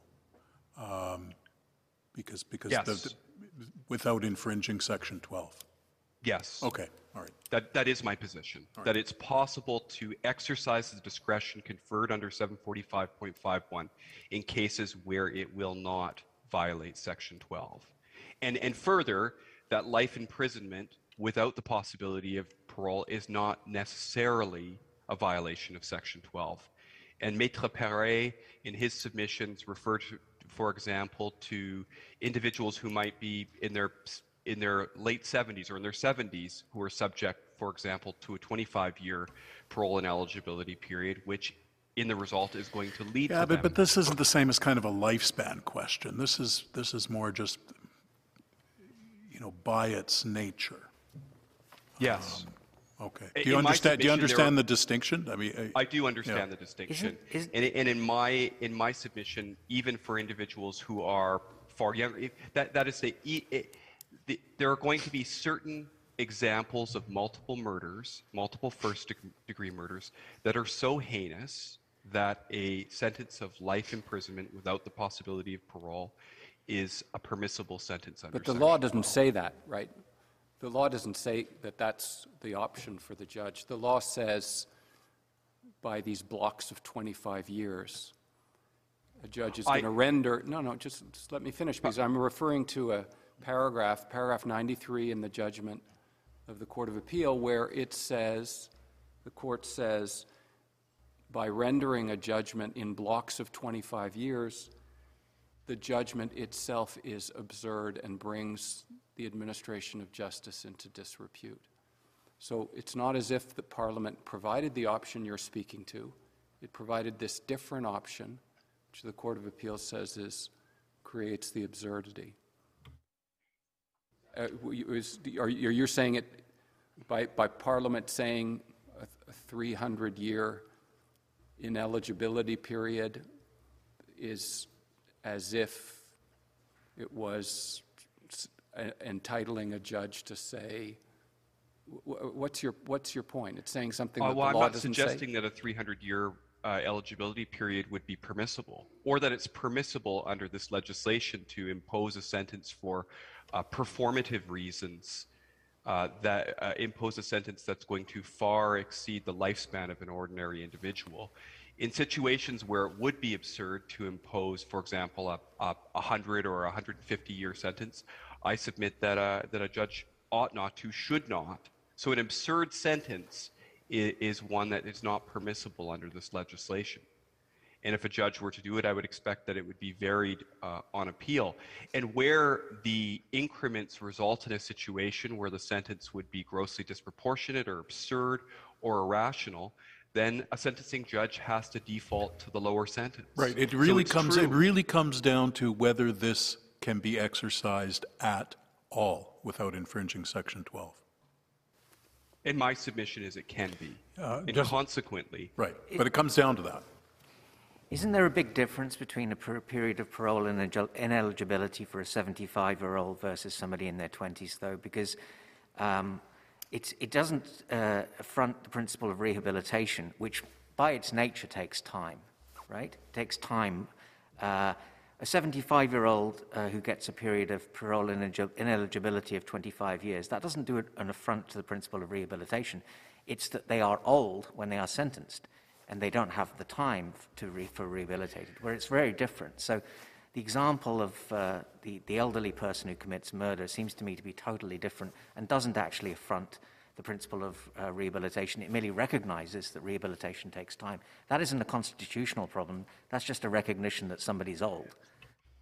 Well, if I may, I see my time is out, but if I may very briefly Please respond to that. Just two parts. One, of course, my submission is that the principle of rehabilitation is not a principle of fundamental justice. It can be subordinated by decisions of Parliament. The other answer to that is a sentencing judge is not required to impose this. It's not an automatic consecutive sentence, and if indeed rehabilitation is a concern that ought to take on more importance, then a sentencing judge won't impose a consecutive sentence. And if you look at the jurisprudence from British Columbia that I've canvassed in my factum, you'll see that it's only been applied one time in this jurisdiction in recognition of the discretion that judges have to avoid that type of consequence. Thank you very much. Mr. Denson? Thank you, Chief.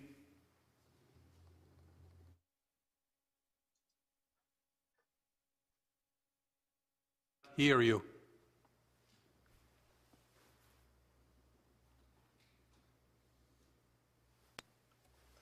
I'm sorry. I thought I hit that. I wish to address two specific errors made by the Quebec Court of Appeal. The first error relates to the appropriate remedy in the event that this court agrees with the Quebec Court of Appeal on the constitutional issues. And the second error relates to the Court of Appeal's failure to respect Parliament's choice to leave the issue of consecutive periods of parole ineligibility to the discretion of the sentencing judge rather than the parole board. With respect to the first error, it is simply wrong to say that the dominant and most important characteristic of 745.5.1 was to institute a mandatory mathematical solution by stacking periods of parole ineligibility in segments of 25 years. Neither section 745.2.1 nor 745.5.1 makes any reference to this mandatory stacking, nor does the title of the act. The dominant and most important characteristic of 745.5.1 is to allow sentencing judges to impose parole ineligibility periods that are proportionate to the gravity of the offense involving multiple murderers, thereby correcting a serious defect in the previous legislative regime that gave offenders a free pass insofar as parole ineligibility for each subsequent murder. Parliament was well within its constitutional jurisdiction to place a high premium on denunciation and deterrence that reflected the high value Canadians place on human life and the extreme moral blameworthy of these particular offenders. Parliament had every right to amend this law to reflect an essential truth, namely that an offender convicted of multiple murders was no longer going to be on an equal footing as an offender who committed a single murder. Only this way could the sentencing judge are able to ensure a sentence that they impose is proportionate, fit, and in the public interest. So clearly, if Parliament was faced with a choice between not having 745.5.1 at all, or maintaining it by adding words such as maybe increased up to 25 years or an additional amount, Parliament clearly would have chosen the latter, as it reflects and achieves the dominant objective of the legislation. With respect to the second error, Parliament made a very conscious decision, and for very good reasons, to amend the criminal code to give the sentencing judges this discretion, rather than amend the Corrections and Conditional Release Act, or leave this discretion to the exclusive jurisdiction of the parole board. Within constitutional boundaries, of course, this is not a legislative choice that the courts ought to interfere with, but that is precisely what the courts did in the Quebec Court of Appeal did in paragraph 69 and section 110, paragraph 110 of its decision, when it stated that 745.5.1 seeks to prevent the parole board from exercising its discretionary power to release offenders on parole, when it did no such thing, and that trial judges are not in a position to know the likelihood of whether an offender convicted of multiple murders will be rehabilitated in 25 years, which questions have been raised by the court already. This exposes, in my submission, three misconceptions. First, the parole board is not a power unto itself. It derives its power exclusively from Parliament and through the CCRA. The very same Parliament has chosen to give this discretion to sentencing judges, not to the parole board. The second misconception is the incorrect assumption that rehabilitation, while important, is the only, let alone the dominant or prevailing principle for offenders convicted of multiple murders. This is clearly inconsistent with the sentencing principles stated in the code, which for these particular offenders prioritizes principles of denunciation, deterrence, and moral blameworthiness. Finally, and thirdly, This is why we included in our factum excerpts from then Associate Chief Justice Lesage in the Bernardo proceedings and Justice Watt in the Gale proceedings. Taking into account all governing sentencing principles, sentencing judges are far better positioned than the non-lawyer members of the parole board to ensure a proportionate and fit sentence. It is the parole board's role to carry out the sentence, not to determine it. Thank you. Thank you very much. Maître Mathieu Saint-Germain. Thank you, Mr. Chief Justice. Good morning, Justices. On behalf of the Canadian Association of Chiefs of Police, we'd like to focus our submissions on the true value of this provision as we see it from a police perspective, and with a particular focus on public safety and the protection of society. Now, as we know, and as this court has recognized in its jurisprudence dating back to Shropshire, essentially, parole and eligibility forms an integral part of the sentence, and that's worth repeating. It's part of the punishment. It is Parliament's legitimate pursuit towards the objectives of denunciation and deterrence of serious crime, and it is paramount in cases of serious criminality, such as multiple murder, the worst crime in our Canadian system, and especially in the case at bar with the horrific facts as we know them. Now, when it comes to sentencing first-degree multiple murder, as we know, the ability for courts to increase such periods is essentially the only statutory tool available to sentencing judges, allowing them to actually craft a sentence that is responsive to the circumstances of the offense, namely based on the gravity of the offense and the offender's degree of responsibility. Well, I might agree. Now, I might agree if they weren't in 25-year increments. It's rather well, crude, again, it's rather a crude tool. Well, Justice Brown, I appreciate this point, but I think at the end of the day, in my respectful submission, this really boils down to what was discussed earlier this morning in terms of the full-blown discretion that's afforded by this section. This is not just a safety valve in our respectful submission or some type of constitutional residual exemption. To the Crown's point, if a sentencing judge finds themselves in a situation where 25 is too low and 50 years is too high, then pursuant to proper judicial exercise of discretion, that judge is expected to err on the side of 25 years. And on that basis, and for reasons articulated by the Crown, this saves this section from the constitutional defect. But I do appreciate that that point. But at the end of the day, for the reasons that the Crown quite ably argued this morning, we do not see this exercise as constitutionally offensive. In fact, it seems to be perfectly in keeping with proportionality, which, as we know, is the overarching fundamental principle in our sentencing regime. Now, in the spirit of public safety, if I can take a brief moment to address the concept of general deterrence as it relates to the operation of Section 0.51 in the context of multiple murder. And the reason I'd like to do this is because, as we know, to this day, there's been some lower courts that have made comments expressing some doubt or skepticism as to the true concrete effectiveness of general deterrence when it comes to multiple murder. And this skepticism, as we also know, comes almost 30 years after this court's ruling in Shropshire. The CACP takes the view that general deterrence remains an animated principle in the sentencing equation. This court has confirmed such in Shropshire, and we see no reason why the rationale of the court in Shropshire should not be equally applicable with the impugn provision. At the end of the day, we believe that Justice Campbell said it best in Granados Arana, which we find at tab 3 of our condensed books, paragraph 63 of the ruling, where Justice Campbell essentially recognizes the concrete role that courts must play in discouraging the commission of multiple murder. So we would respectfully invite the court to clarify, depending on where this ruling ends up on the constitutionally front, to clarify and essentially dispel this misconception that courts can start revisiting the wisdom of Parliament in crafting proper sentencing policy.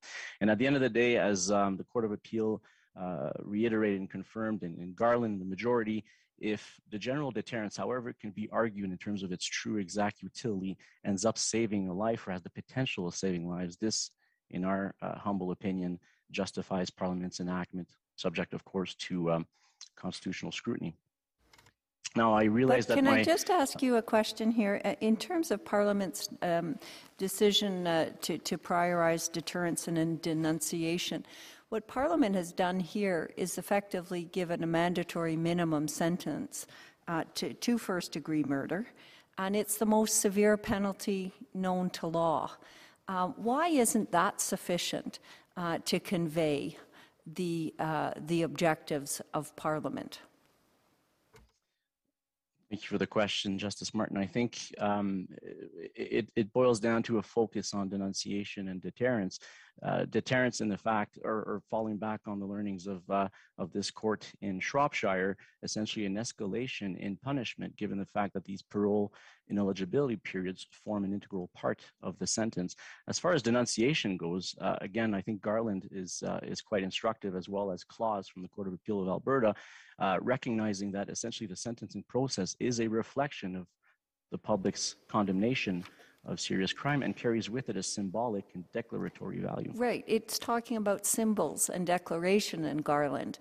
But, I mean, does the Canadian public really need to understand that everybody appreciates that a multiple murder is a terrible thing, and that taking 6 lives is far worse than taking 5 or 4? Or, I mean, what is the symbol? What is the declaration?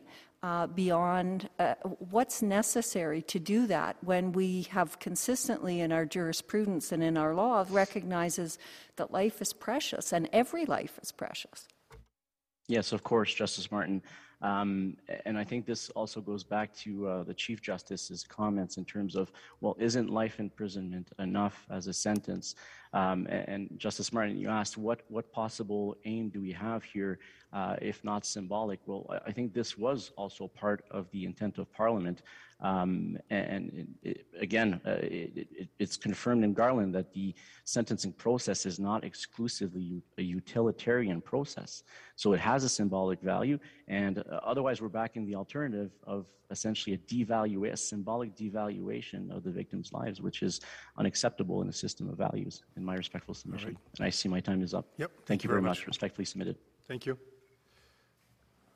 Ms. Ulmer. Thank you, Chief Justice, Justices. We represent the National Council of Canadian Muslims. This case requires us to consider how do we as a society, but more importantly, how should courts respond to the most egregious and horrifying of crimes, those of hate-motivated mass murder perpetuated against an identifiable group or community. What sentence properly reflects the gravity of the crime of mass murder, considering the need for denunciation, deterrence, and society's total repudiation of such odious offenses? It is so important for this court to get the balance right. The community most directly affected by this crime, the Muslims of Quebec City, as well as Muslims across this country, are particularly interested in observing how the court's approach to sentencing in a crime like this will account for the fundamental interests of Canadian Muslims to worship without fear. It is important that the avoidance of cruel and unusual punishment does not result in a sentence, quote unquote, discount for those who commit multiple murders, especially where the crime targets an unidentifiable or vulnerable group. A sentence of life imprisonment without parole for 25 years creates such a sentence discount and places a single murderer and a mass murderer on an equal footing. The NCCM takes no position on the constitutionality of Section 745.51. We do submit the following points for the court's consideration. First, the provision's constitutionality under Section 12 should not be considered in isolation from the facts in this case. Canadian Muslims have a profound concern about the interplay between justice and incarceration and the need to carefully strike the correct balance. So courts must consider the totality of the circumstances, the relevant sentencing objectives and principles when assessing gross proportionality for the purposes of Section 12. The wider context of the issues in this case is crucially important. This court is well aware that crimes motivated by hate, bias, or prejudice, particularly against marginalized or vulnerable groups, have a tremendous impact on victims, their families, their larger community, and society as a whole. Such offenses terrorize the targeted group, stripping them of their sense of security, belonging, and self-worth. In Paramount v. Johnston, the Ontario Superior Court noted a rise in hate crimes in 2017 against Muslim, Jewish, and Black people. So at a time when society is experiencing an increase in violent hate-motivated crimes against marginalized groups, the principles of deterrence and denunciation must be prioritized and play a more important role in the sentencing of offenders who commit mass murders in such contexts. The use of denunciation and deterrence protects identifiable vulnerable communities from crimes motivated by hate. While rehabilitation should not be entirely dismissed, we agree it must also not necessarily be the predominant concern in such cases. Courts have a duty to actively discourage the commission of mass murder, especially those motivated by hate or prejudice based on religion, race, or any other protected characteristic. Our second point is that while judges must not impose sentences that are excessive, sentences that are too lenient and fail to be proportionate to the interests at stake in the case also risk calling into question the credibility of our justice system. A sentence for mass murder, which stacks one or more periods of parole ineligibility, is severe, but that is not inconsistent with Canadian sentencing principles. Harsher sentences are imposed for more serious offenses. Mass murder, motivated and inspired by hatred of an identifiable group, is arguably one of the most serious offenses a person can be convicted of. Such sentences require a principled sentence that is both fitting and denounces the moral depravity characterizing such crimes. This court may wish to review the analysis in the Queen v. Tarrant, which dealt with the Christchurch massacre. The facts in Tarrant are directly on point to this case, as the perpetrator was motivated by an irrational hatred, resulting in the mass murder of Muslims at prayer at 2 mosques. In Judge Mander's ruling, the notion of grossly disproportionate punishments was the key to reconciling the tension between a sentence of life imprisonment without parole and the need to avoid a disproportionately severe punishment. He noted that such a life sentence without parole might be necessary to satisfy the societal requirements for accountability, denunciation, and deterrence, citing examples of murders involving terrorism, extraordinary sadism or cruelty, and mass murder. Just to conclude, absent a discretionary provision that extends periods of parole ineligibility for those who commit multiple murders, offenders may elect to kill as many people as possible, knowing they're not going to receive a sentence that is any different than if they had committed only a single murder. Thank you. Thank you very much. Maître Boulac.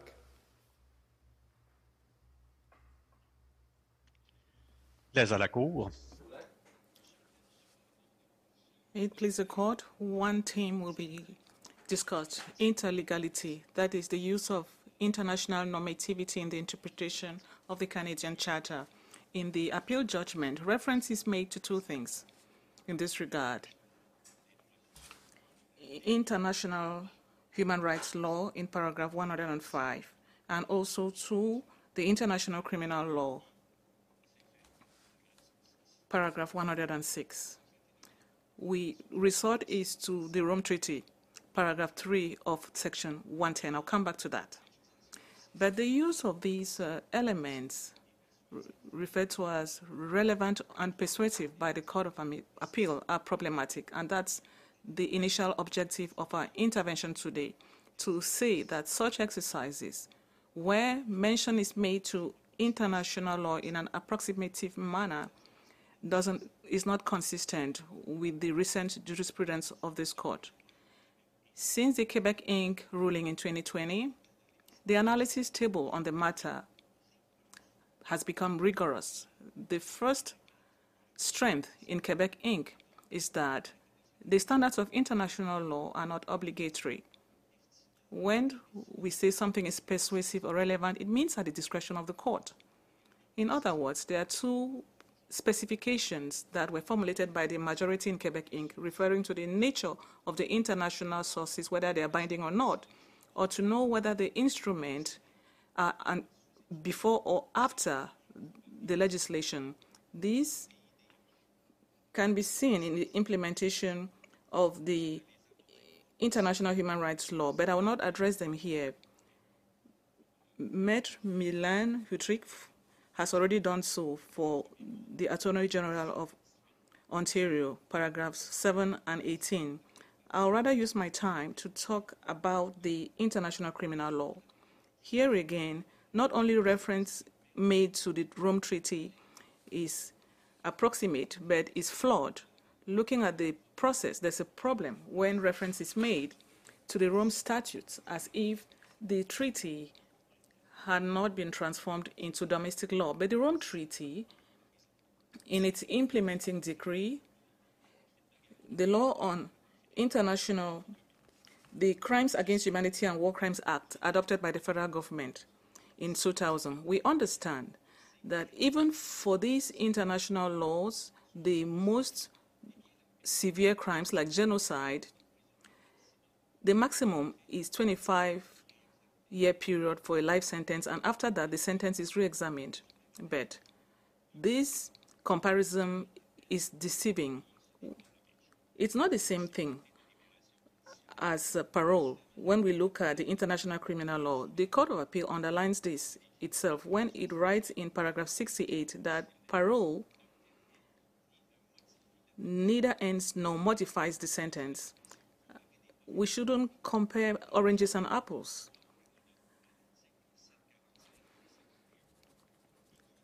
The logic is in 745-51, including the constitutional validity. The idea of parole. This is not a regime that requires re-examination of sentences.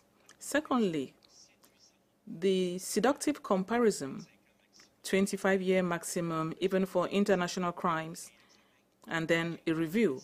Well, this seems to be a bad analogy that runs contrary to the intention of the legislator. Let me explain myself. First of all, to avoid the methodological shortcuts contrary to the appeal court, we should refer not to the Rome Treaty, but to its implementing decree. The federal government made a clear choice. It refused to make applicable in internal law Section 110 of the Rome Treaty, paragraph 10. It rather decided to refer to the regular regime according to the criminal code. So its parole system, which includes the provision in 745.51. So if you were to go along with the Court of Appeal, paragraph 106, we will be using a Rome Treaty, which was willingly ignored by the federal legislator. Sanction 110.3 cannot be relevant and persuasive within the framework of the charter evaluation because the federal government chose not to do so. Here, the court should come up with a correction when we look at interlegality as has been done in the past. That is the primary objective of our submission today. Thank you for your attention. Thank you. The court will take a 20-minute break.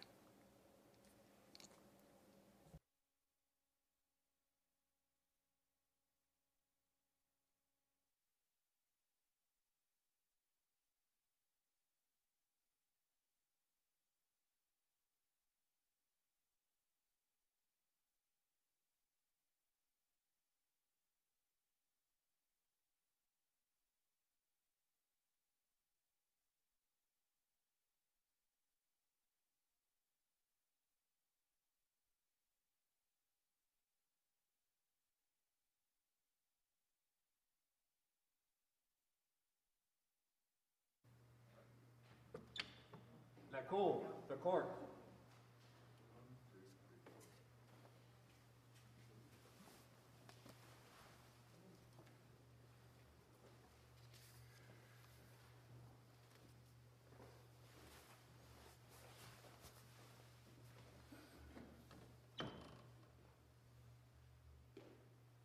Bonjour, veuillez vous asseoir. Good day once again. Please be seated. Mr. Charles-Olivier Gosselin. Chief Justice, Justices, good day. The position of the respondent in this case on the constitutional matter, first of all, is that Section 745.51 has exaggerated provisions because it's contrary to all cases, the proportionality of the sentence and reintegration. This brings disrepute to the administration of justice and goes against the fundamental principle of our criminal justice system, creating dehumanizing effects on the offenders. The regime for murder sentences was the same from 76 to 97, where the legislator, to respond to the issue of multiple murderers, abolished the previous provisions. So since 1997, multiple murderers as well as murderers who commit one murder were treated differently, were not treated the same way. So already there was a distinction between multiple murderers and simple murderers, looking at the penalties provided for in under Canadian law.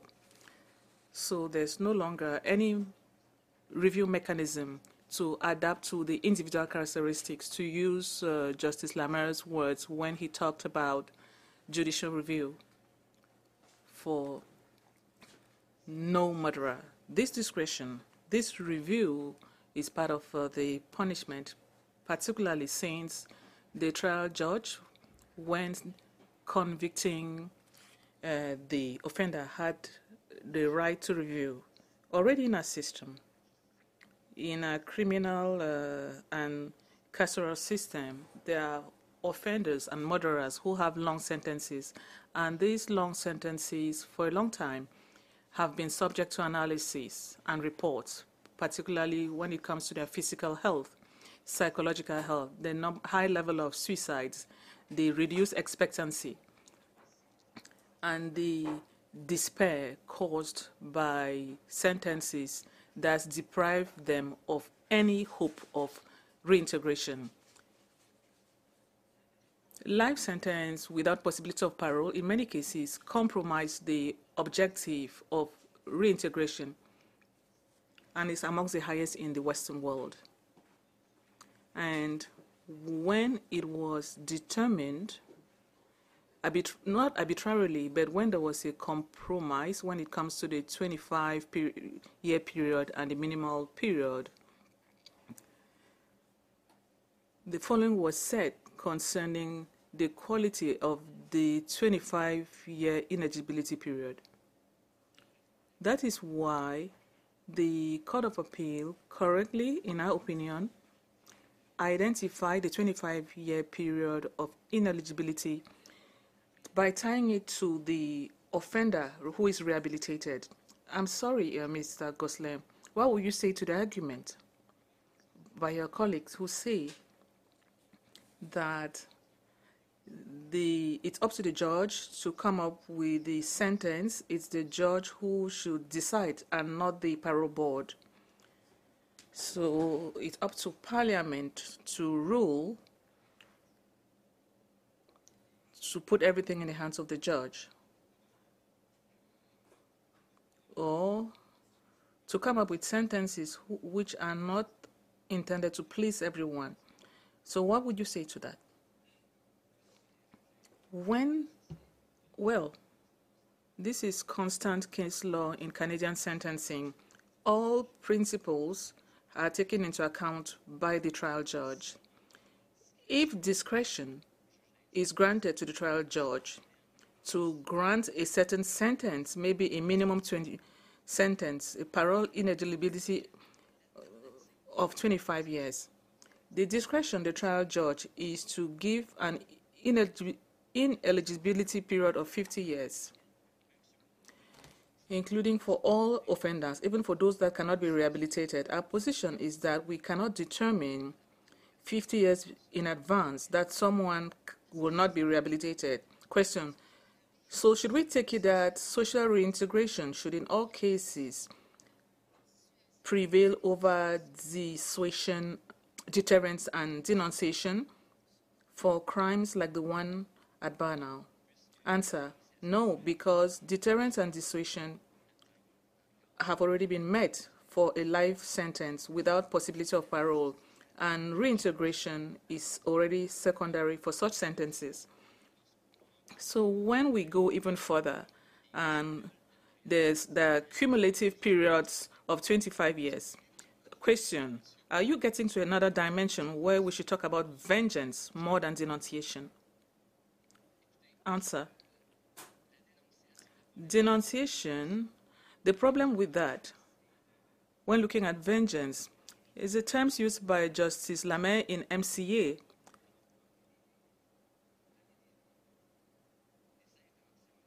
I don't want to put any intentions that people are requesting vengeance during sentencing, but the idea of justice is not included in extreme denunciation. The objective of denunciation is that its effect is met. The effect of denouncing a crime with 4 months imprisonment, would that necessarily denounce the crime more than a 2-month sentence? To express such denunciation, well, the prior judge was criticized in a factum for attaching denunciation to the fact that a society may be shocked considering the crime committed. But we are not talking about excessive denunciation anymore, but we are talking about an extreme sentence that goes against the fundamental principles of our justice system. Reintegration will not be a priority in the case of a life sentence, nor will it be so for dangerous offenders. Even in cases where there is evidence beyond all reasonable doubt, a dangerous offender who committed a serious crime, maybe not murder, but a very serious crime, where it is said, and let me use Laforet's terms in Lyons, any penological objective should not trump the others. So there should be a balance. There should always be a place for rehabilitation, even when there is evidence beyond all reasonable doubt that the person cannot be rehabilitated, that a person would likely commit the death of someone else if released. Question, what is the place of constitutionality if discretion is given to the judge to exceed the 25-year period, but nothing more? No segments of 3 periods. Do you feel that discretion should be given to the judge to go to exceed that period, and if that were so, it will be unconstitutional? Answer, the problem with this situation is that is not the case before you today. Our position is that the 25 ineligibility period is already sufficient. It could be vulnerable in some situations, considering the abolition of judicial review. This is like the remedy that was proposed by the first judge. Beyond 25 years, with all the problems that are caused for the offender in detention, exceeding that period will lead us to a situation where all possibility of reintegration will be squashed. So if we say there's really no maximum, it will only depend on the discretion of the judge.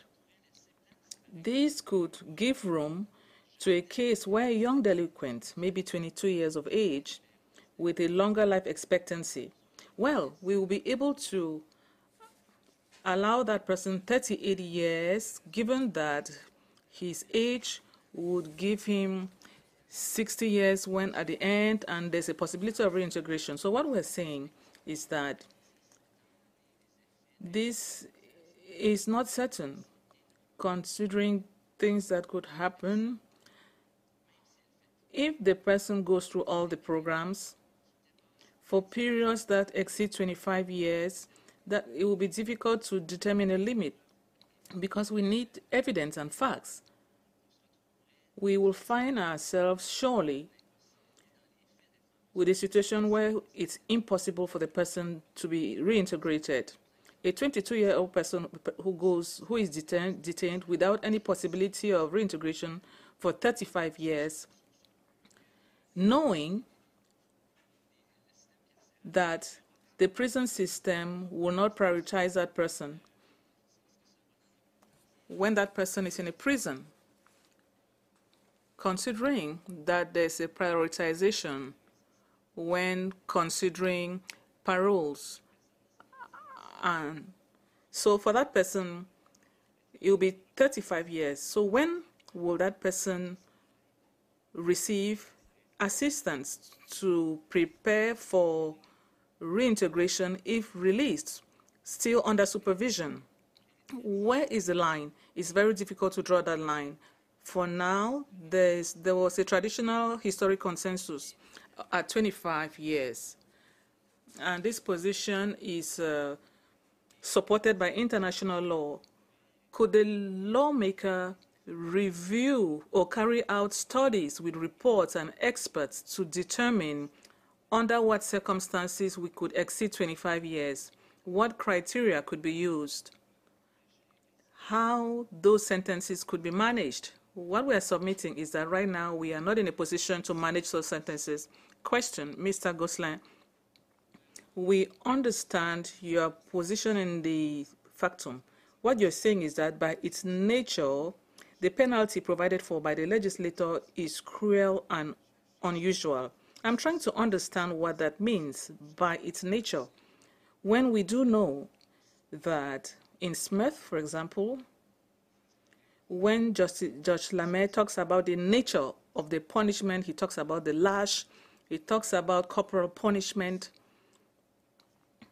which from the point of view of nature is different from the case at bar.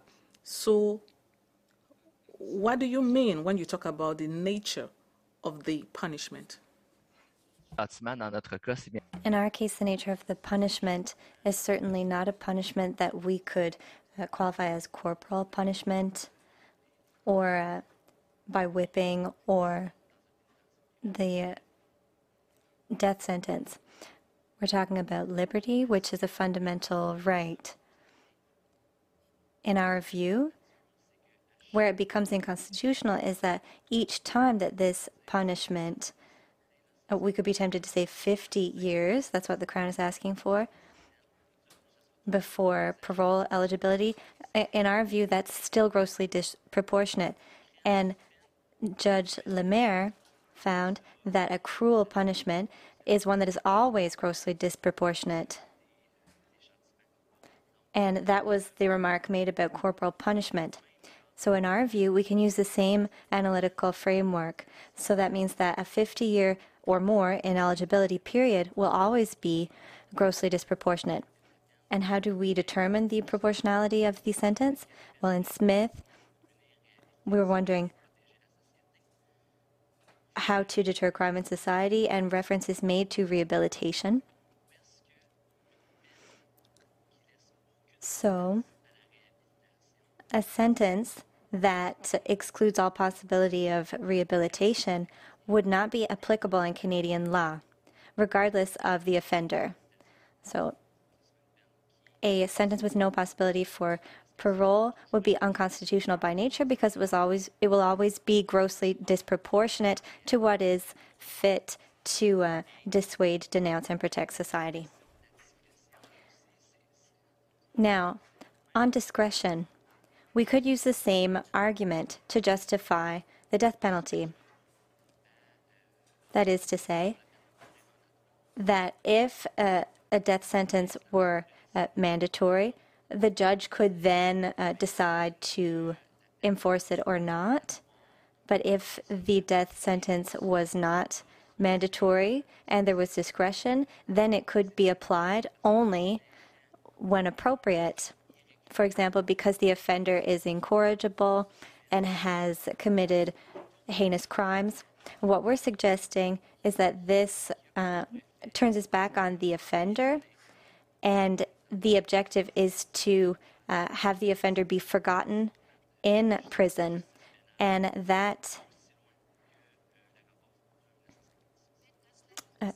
Mr. Gosselin, I have a question for you, and I want to understand your position.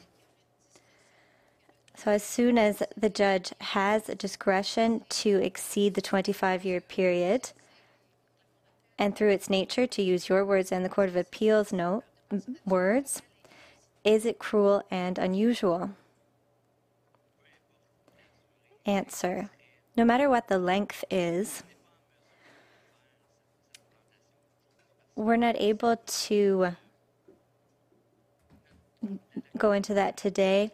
The Court of Appeal mentions rehabilitation. So for rehabilitation, so when there's no access to parole, in our opinion, the penological objective of Canadian law is not met. If the period exceeds 25 years, but for some reason there is a revision to make sure that the penological objectives are met, perhaps an extra 25-year period would be appropriate in that case. But the legislator must hold on to this possibility for the rehabilitated offender to have a real access to conditional release after having served 25 years. Earlier, we also discussed something about reintegration into society, about the comparison between the Canadian criminal system, and in some jurisdictions, there is still corporal punishment that is inflicted, and a life sentence with no parole eligibility or revision, or the death penalty. So where does Canadian society fall? And I will draw your attention to paragraph 52 of GLADU, which says that Canada is a world leader when it comes to progressive policy and human rights. And in Lacasse and in Boudreau, regarding the importance of reintegration into society and that role in the foundation of our judicial system, also draw from Canadian values, including social equity. The impugned provision today limits the trial judges severely. So it is not true discretion that could save the provision. We submit that in any case, it is grossly disproportionate. The inherent value of a human cannot be tied to one sole source. It is delusional to think that after having spent 50 years of one's life in a prison, that it would be possible to rehabilitate into society, no matter what programs were followed. We can't turn our back on even our worst offenders. It must be possible to make reparations for our actions. And as it pertains to the nature, I would like to add a further point. Life sentence without eligibility for parole, such as in our case, or even 50 years without eligibility for parole for the respondent, share essential characteristics with corporal punishment and with the death sentence.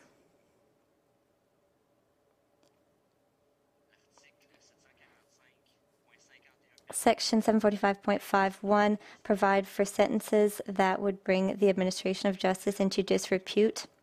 This was brought up earlier, and it is absurd to impose a sentence that can never be served. It's also ironic to see that the maximum sentence is 150 years in the case of this respondent, whereas the average life expectancy is 79 years. So there is a mathematical incompatibility between the life expectancy in Canada.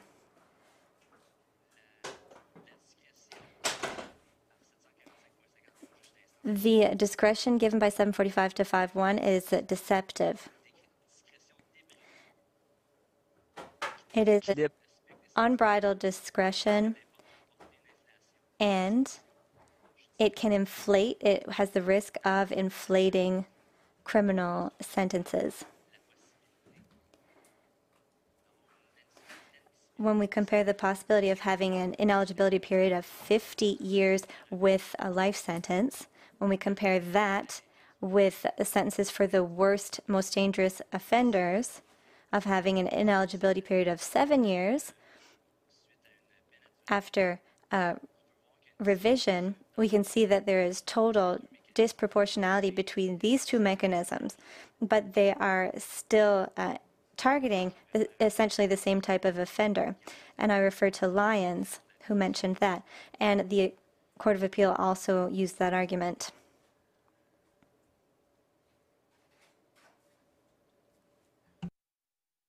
Mr. Gosselin, I'll ask you the same question I asked to your colleagues this morning. Is it your belief, and I'm talking about the statutory analysis, mass murders versus serial killings, do you believe that the, how do you believe that the provision applies here? Answer, it would be seductive to tell you the arguments that you mentioned earlier, but we were wondering about this point because there was, even before Garland, in Miller, we also saw legislative interpretation, and we concluded the following. The French version, in our view, is clearer. Much more focus is put on the present tense than the past, which is unlike the section B. So there is a paradox between the wording in 745.51, which you clearly identified. The criminal code must be interpreted as a whole to reach the goals and objectives of the legislator. We need to look at both provisions and both linguistic versions of 745.51 and 745B and interpret it in a way that's harmonious with the legislator's intent. In parliamentary debates, this was questioned when looking for the wording that would cover the most murderers possible, including mass murderers and serial killers, but also recidivists. This is not a case of recidivism, but the legislator's intent was to cover serial killers who committed 6 murders, or in our case, there were also 6 murders committed, but all at the same time. So if there is a murderer who at a later date is convicted for another murder, we have all of these possibilities. Earlier, you referenced Skolnick. We submit that Skolnick refers to the Koch ruling, which is a common law ruling.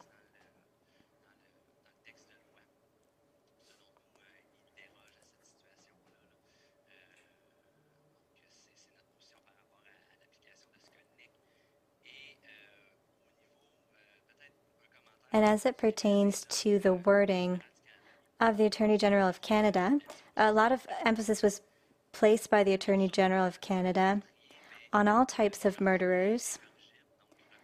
So, incorrigible murderers, to come back to this point at the Court of Appeal, is not specified in the wording of 745.51, that this provision applies only to incorrigible offenders. It is very general. And this is one of the reasons why the Court of Appeal found that the scope was too broad.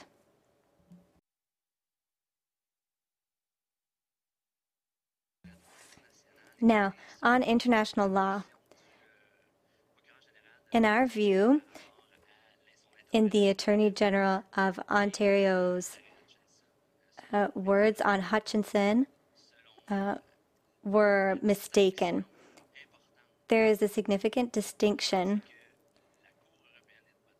The European Human Rights Court mentions that 25 years is an international consensus after its Winter analysis.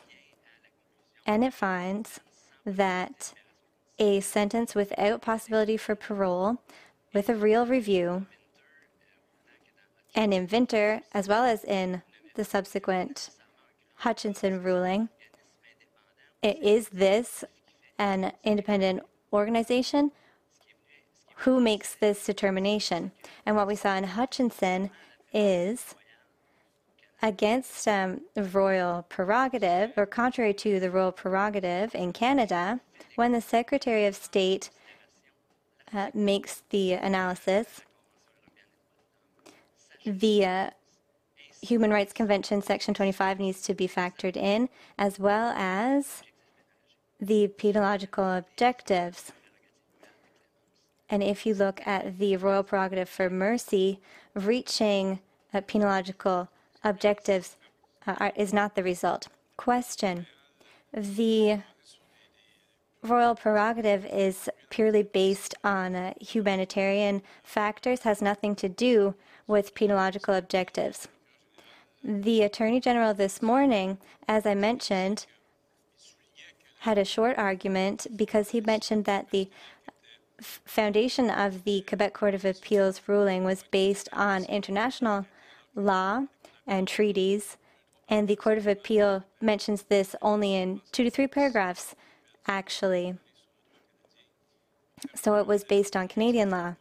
And to draw a parallel with the international law is a weak argument. Answer. To respond to what you just raised, in this case, we added page 51 of Judge Fauteux, talking about the roles played in the incarceration system. Regarding the provision, in our view, and especially in Section 7, the Court of Appeal mentions it, when it comes to the proportionality of the regime,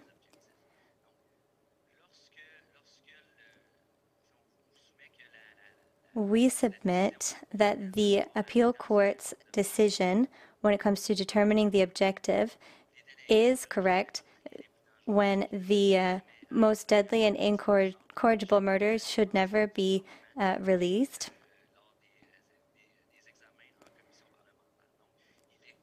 So it is clear that that was part of the objective. We're also very concerned with the balance between perpetrators of criminal acts and offenders of multiple murders. What we want to point out to you today, which we also mentioned earlier, is that mathematically, when we look at the life expectancy of an offender, is an impossible calculation to do, and we can't come up with a rational system when we're trying to base it on life expectancy of the offender. That is a very dark way to look at the correctional system. The provision can be applied to absolutely all multiple murderers, so it goes too far. And after 25 years, if the offender is not rehabilitated, is not capable of rehabilitation, the parole board would not rehabilitate them. By refusing the offender possibility for parole, it skews the balance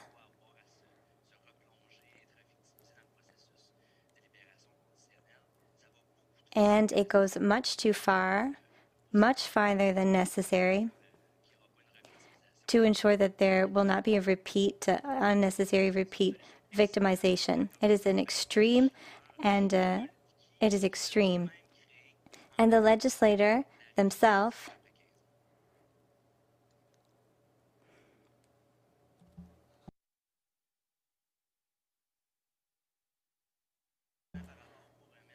or rather, now very quickly regarding the remedy for the cumulative sentencing of 25 years was at the heart of the provision. There was even a request for amendment, which was refused by the legislator.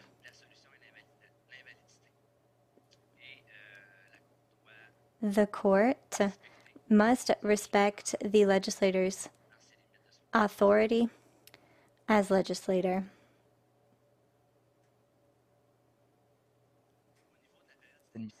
Regarding parole ineligibility periods, without repeating the constitutional arguments,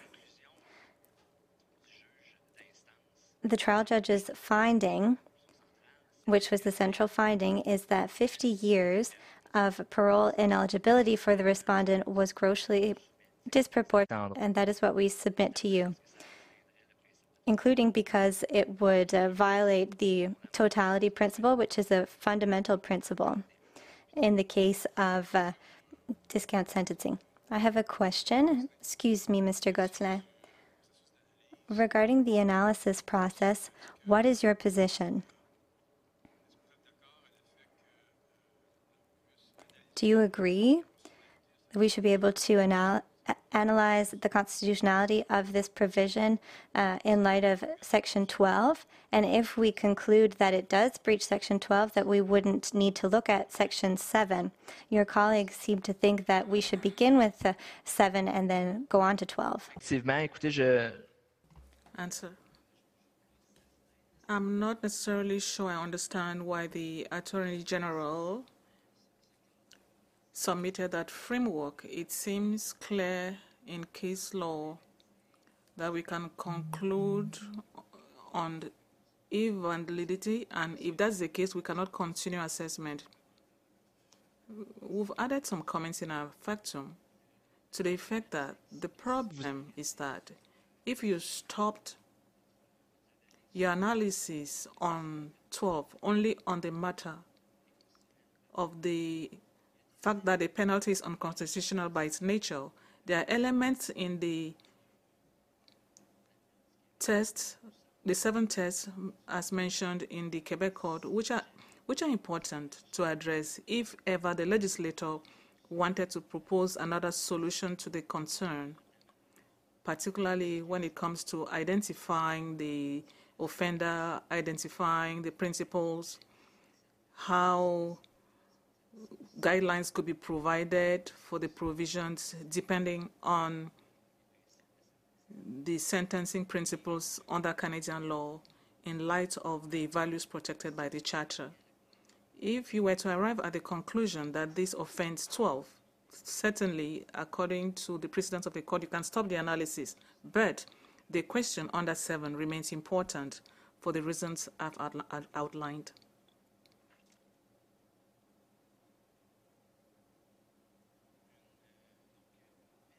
So,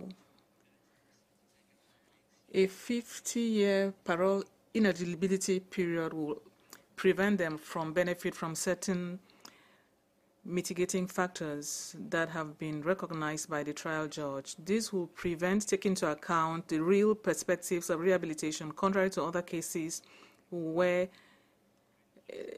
there's a specific evidence was provided regarding the psychological profile, future prospects, and so on.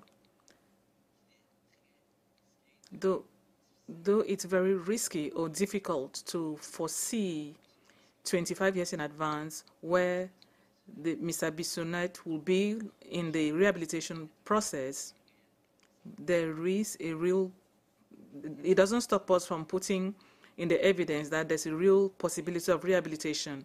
Aggravating factors and mitigating factors are neutralized in this case. Subsequently, we submit that the trial judge analyze the aggravating factors individually without taking specific considerations. The first judge, with all due respect, extrapolates from the gravity of the crime to wrongfully describe the respondent, mentioning that he's a hateful fanatic who had strong hate and pathological instincts, racist intolerance in his heart and in his mind. He had a sectarian spirit, whereas in light of all the evidence that was submitted to the trial judge, it's that evidence that he accepted. Mr. Gosselin, let me come back to something. You may find that I have difficulty understanding you, but I really want to understand your position. Is it your position, and this brings to mind other is when I look at Section 12 and 7, is it your position that it's by its very nature unconstitutional for Parliament, in itself unconstitutional for Parliament, to increase the parole ineligibility period beyond 25 years? The mere fact of doing that, is it unconstitutional, or what you are referring to as unconstitutional is the way Parliament proceeded to arrive at a situation where the 25 years increases? And a parole ineligibility period of more than 25 is disproportionate. It goes contrary to our penological principles and is unconstitutional and unusual. Conversely, the way the legislator does it or ruled in this case is an extreme solution, a cumulative sentence of 25 years for each of the murders, in our opinion, is disproportionate. Maybe let me come back clearly to the issue of the rehabilitated offender. Is a lawmaker who modifies the rules and must consider the possibility of rehabilitation after 25 years.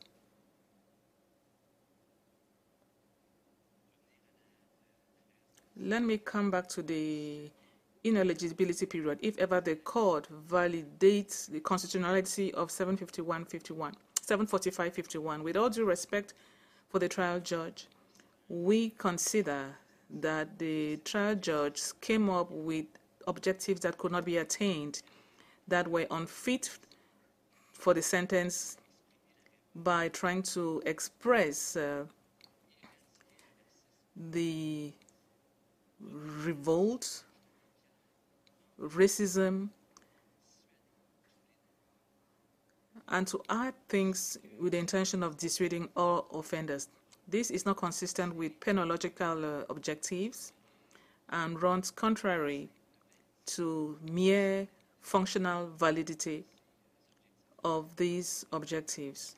I will refer you to the Canadian Sentencing Board that analyzed each of the objectives to determine its validity and the limits within which the sentence could help attain the various penological objectives.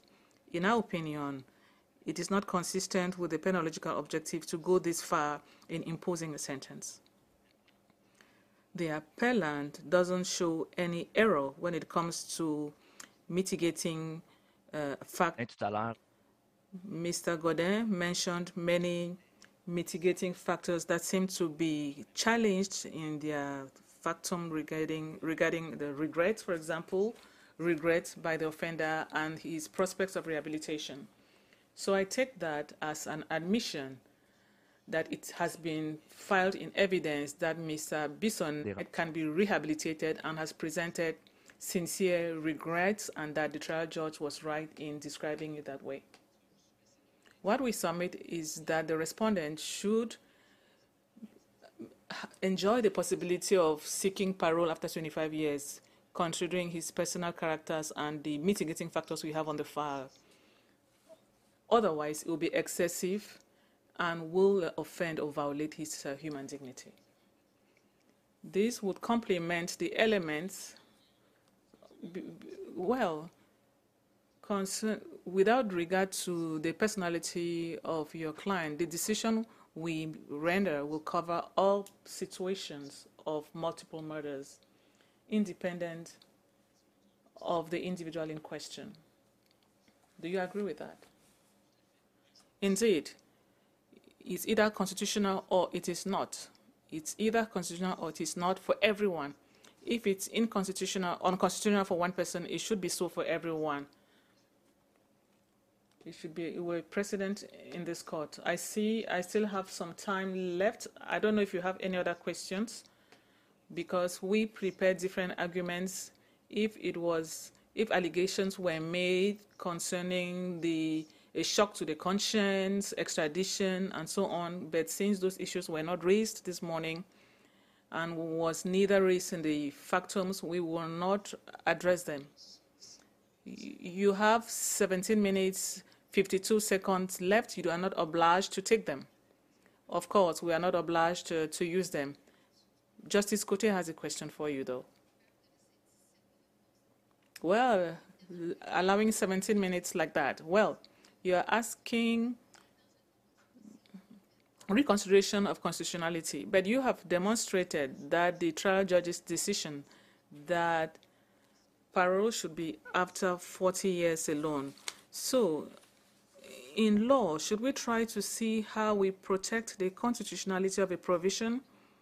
And in the case of your client, protecting that, would it be to say that since the 40 years doesn't attain the threshold of the first block, 50 years, the remedy would be to say that the eligibility period is 25 years, not because the provision is unconstitutional, but because the period determined by the trial judge in this case is clearly disproportionate, as you say. Answer. I will take your question from two angles. First of all, when it comes to the remedy, in our opinion, the charter criteria should be considered. When the court wants to fill or deal with an issue of invalidity, the judicial authority should try to conserve constitutional provisions to the extent of their unconstitutional nature. What we submit is that the appeal court says it very clearly. Cumulative periods of 25 years were connected. That was the intention of the legislator. Even if it was a matter of the grounds, those were at the heart of the legislator, because a number of fixed years, clearly fixed years, were being attached to each of the lives, the 25 years. If the court were tempted to review the remedy and confirm the trial judge's remedy, we submit that the solution should be up to the lawmaker, respecting dialogue between lawmakers and courts within the framework of constitutional dialogue. Question: the trial remedy is 40 years. If the judge uses his discretion in light of 745-51, well, maybe more than 25 years will be appropriate, but maybe not up to 50 years. So to say that it's going to be 25 years, would that be a fit remedy to avoid the provision being considered unconstitutional? Answer: in our case, it is clear, for example, if the trial judge had not looked into the new thesis and considered the 45-year sentence as being fit, if he had not done that analysis, he could have said it's 25 years, otherwise 50 years is exaggerated or excessive or disproportionate and violates the totality principle. He could have stopped there. But what we are submitting is that the 50 years will always lead to unconstitutional cases, irrespective of the offender. Question: you've already pleaded that by the very nature of the provision, it was unconstitutional. That's it. Answer: I will try to respond to Justice Cote. Maybe my answer was not clear. I may repeat my answer. If it's unconstitutional, if this discretion is applied and becomes unconstitutional in all cases, it should not be a provision that should survive. Thank you very much. Is that the end of your submissions? Will you allow me a short minute? You have 13 minutes and 20 seconds left.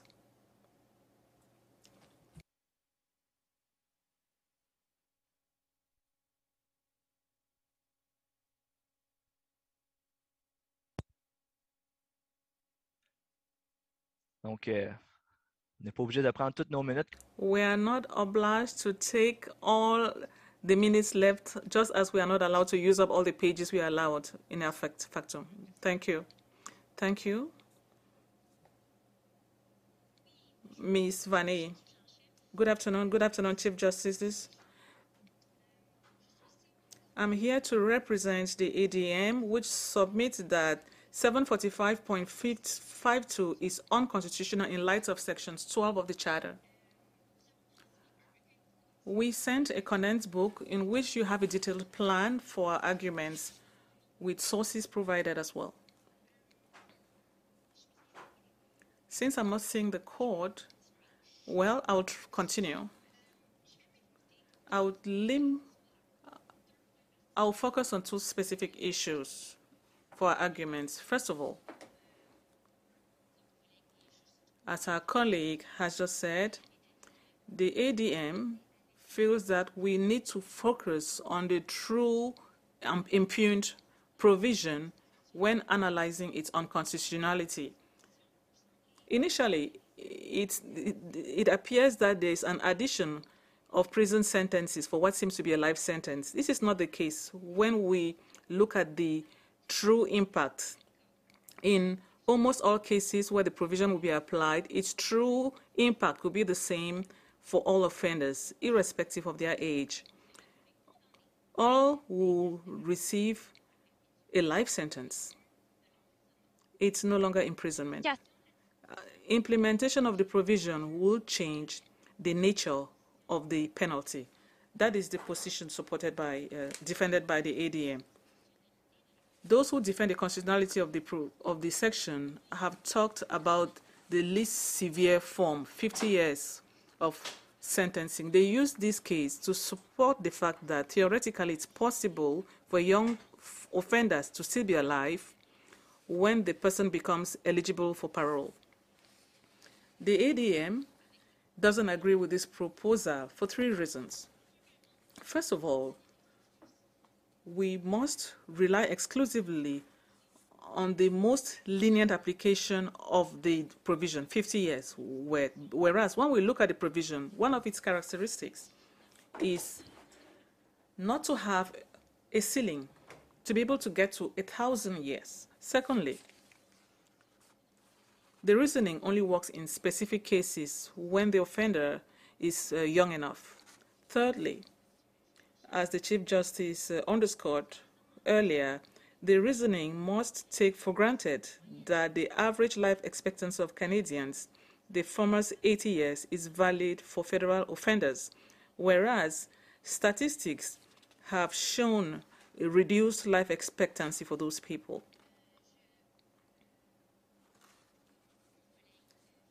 as my friend has just said, there are also important impacts to when people are in prison for many years. For all these reasons, the conclusion of this court on the nature of the provision should not depend on its theoretical application, the most lenient theoretical application. That's for one. Secondly, and last point, the ADM would like to rapidly clarify the notion of cruel penalty by nature. Cruel penalties by nature cannot be assessed based on the type of suffering it caused. Let's take the Smith case. Irrespective of the number of lashes, lashing is cruel. Lashing may seem less cruel than a certain number of years imprisonment, but Canada doesn't allow for even one lash. The quantity is not the matter. The problem is the nature or the type of penalty. Here, the ADM is saying that it's the same thing. A life sentence without possibility of a realistic end should never be inflicted on any Canadian, under no circumstances, for the reason that Canada refuses imposition of such penalties. So it's not the fact that some offenders will die of natural causes while in prison that makes the provision unconstitutional. It's also not the total number of years spent behind bars that makes the penalty unconstitutional. What is unconstitutional is that in its punitive toolbox, the government has the possibility of inflicting a life sentence without review. These types of penalties have already been tried in arbiter, contrary to 12 of the Charter by Judge Laforêt in Lyons. What the ADM is asking is calling upon this court to rule in the same way and to conclude that a life sentence or a sentence that is indeterminate without possibility of parole offends the Charter of Rights. The details can be found in the Inner Conduct book. Thank you. Eric Penske. Thank you, Chief Justice. The intervener, CDAS, submits on this appeal that parole and eligibility periods longer than 25 years amount to grossly disproportionate punishment, contrary to Section 12 of the Charter.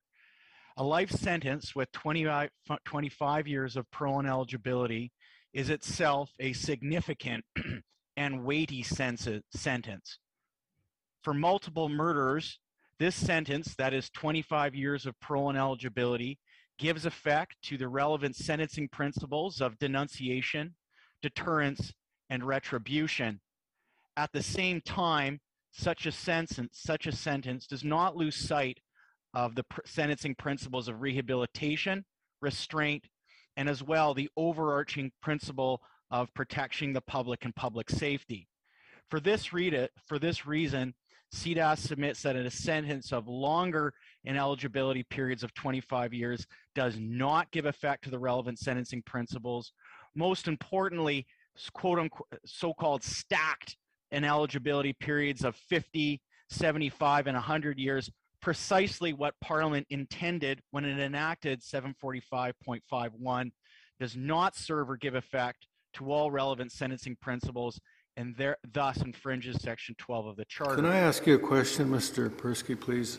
Someone is convicted of first-degree murder, and they're sentenced to life imprisonment without parole for 25 years. 10 years into their sentence, they commit another first-degree murder. Can the parole and eligibility be made consecutive, or does it have to be concurrent? I could check that. It sort of centers on some, the rules on consecutive sort of center on some technical... Sorry, it doesn't, because you said more than 25 years, I think, is unconstitutional. Right. So your answer must be it has to be concurrent. It would, and in my basic submission here is that anything beyond 25 years is unconstitutional. because this would be because he'd have still 15 left to serve on the Right. first, and then to add another 25, that would be 40. So you would say, can't do it, doesn't matter, we're stuck. Well, not necessarily stuck. It would be 25 years of parole ineligibility.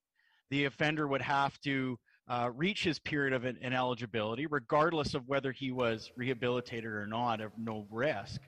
And then he would have to persuade the parole board to release him, notwithstanding the fact that he's been convicted of 2 murders. Now, it's my ultimate submission that the board, in assessing risk and on the ultimate question of release, would necessarily look at that in assessing whether this man can be released or not.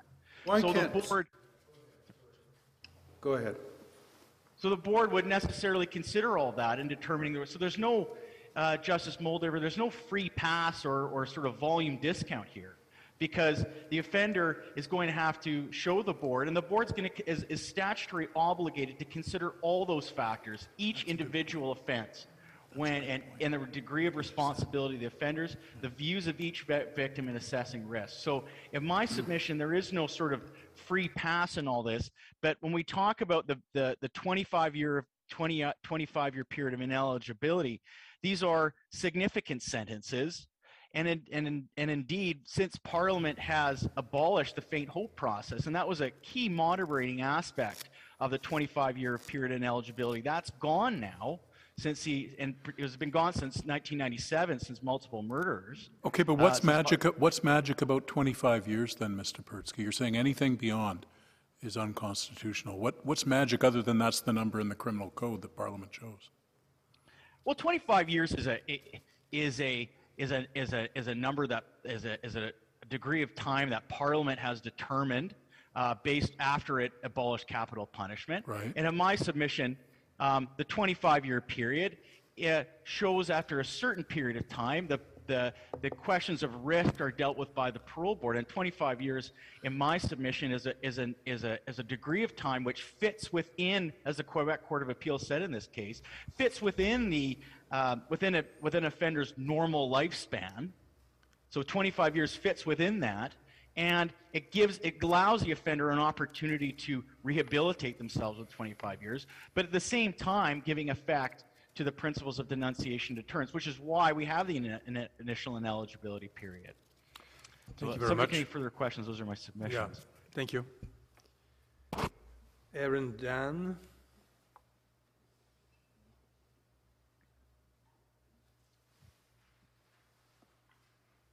Yes, thank you. Good afternoon, Chief Justice, Justices.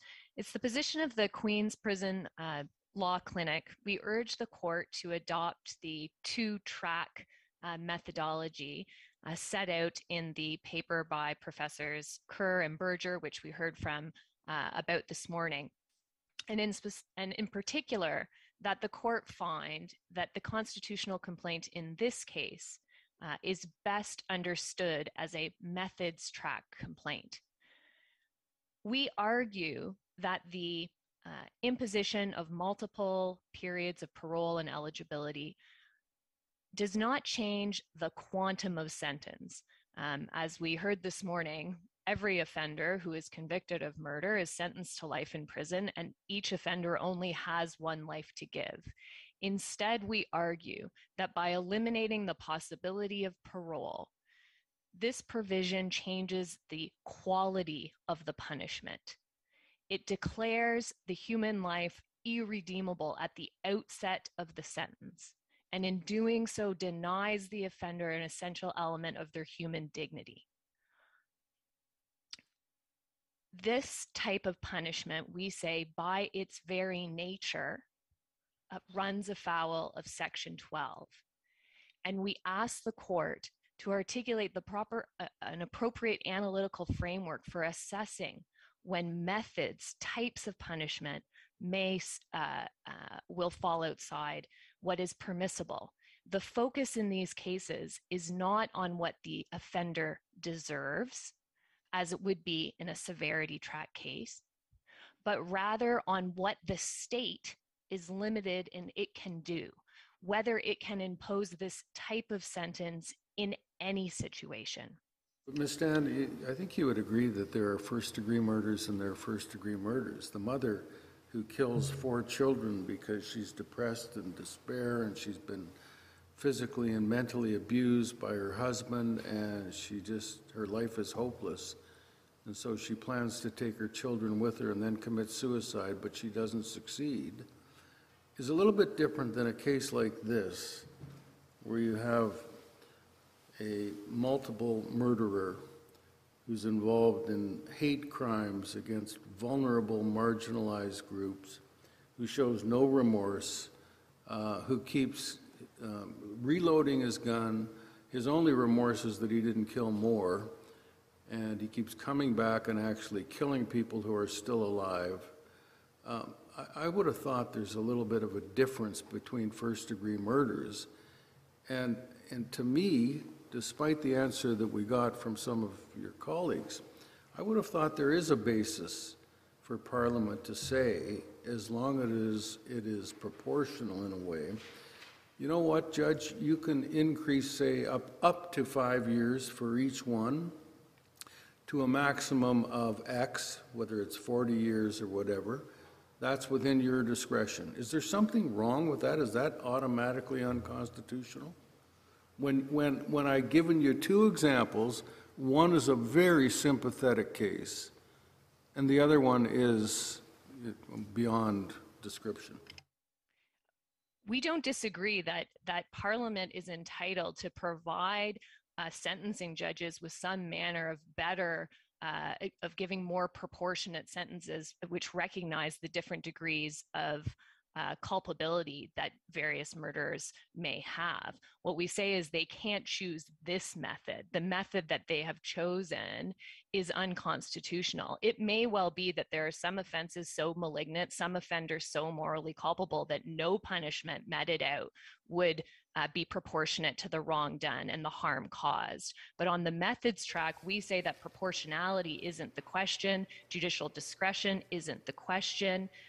The question is, what can the state do without betraying its values and its commitment to human dignity?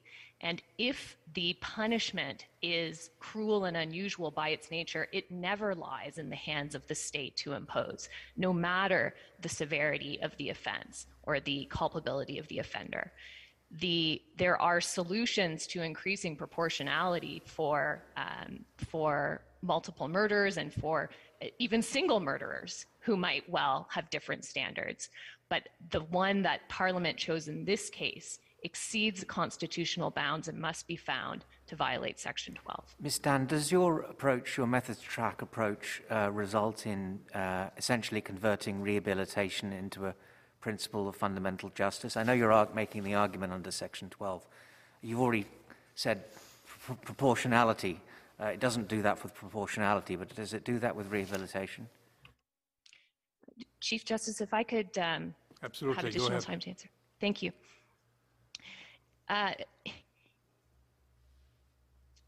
would submit that rehabilitation is a fundamental principle of justice in the sense that any deprivation of liberty by the state must be conducted in accordance with the principles of fundamental justice and in accordance with our fundamental respect for human dignity.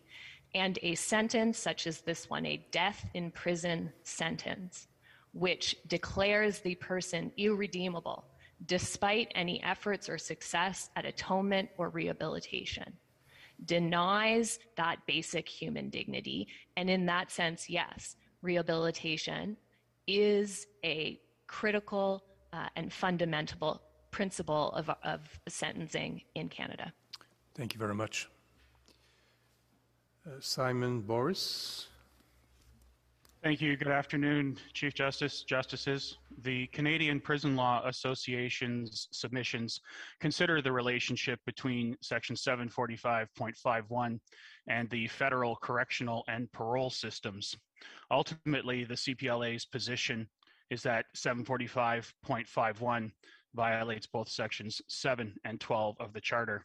Turning first to Section 12, the CPLA submits that 745.51 is irreconcilable with the rehabilitative purpose of the federal correctional and parole systems.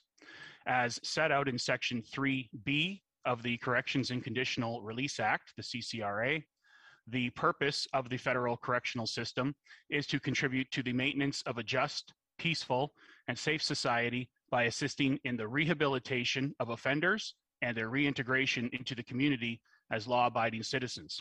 Similarly, the purpose of conditional release, which can be found in Section 100 of the CCRA, is to contribute to the maintenance of a just, peaceful, and safe society by means of decisions on the timing and conditions of release that will best facilitate the rehabilitation of offenders and their reintegration into the community as law-abiding citizens.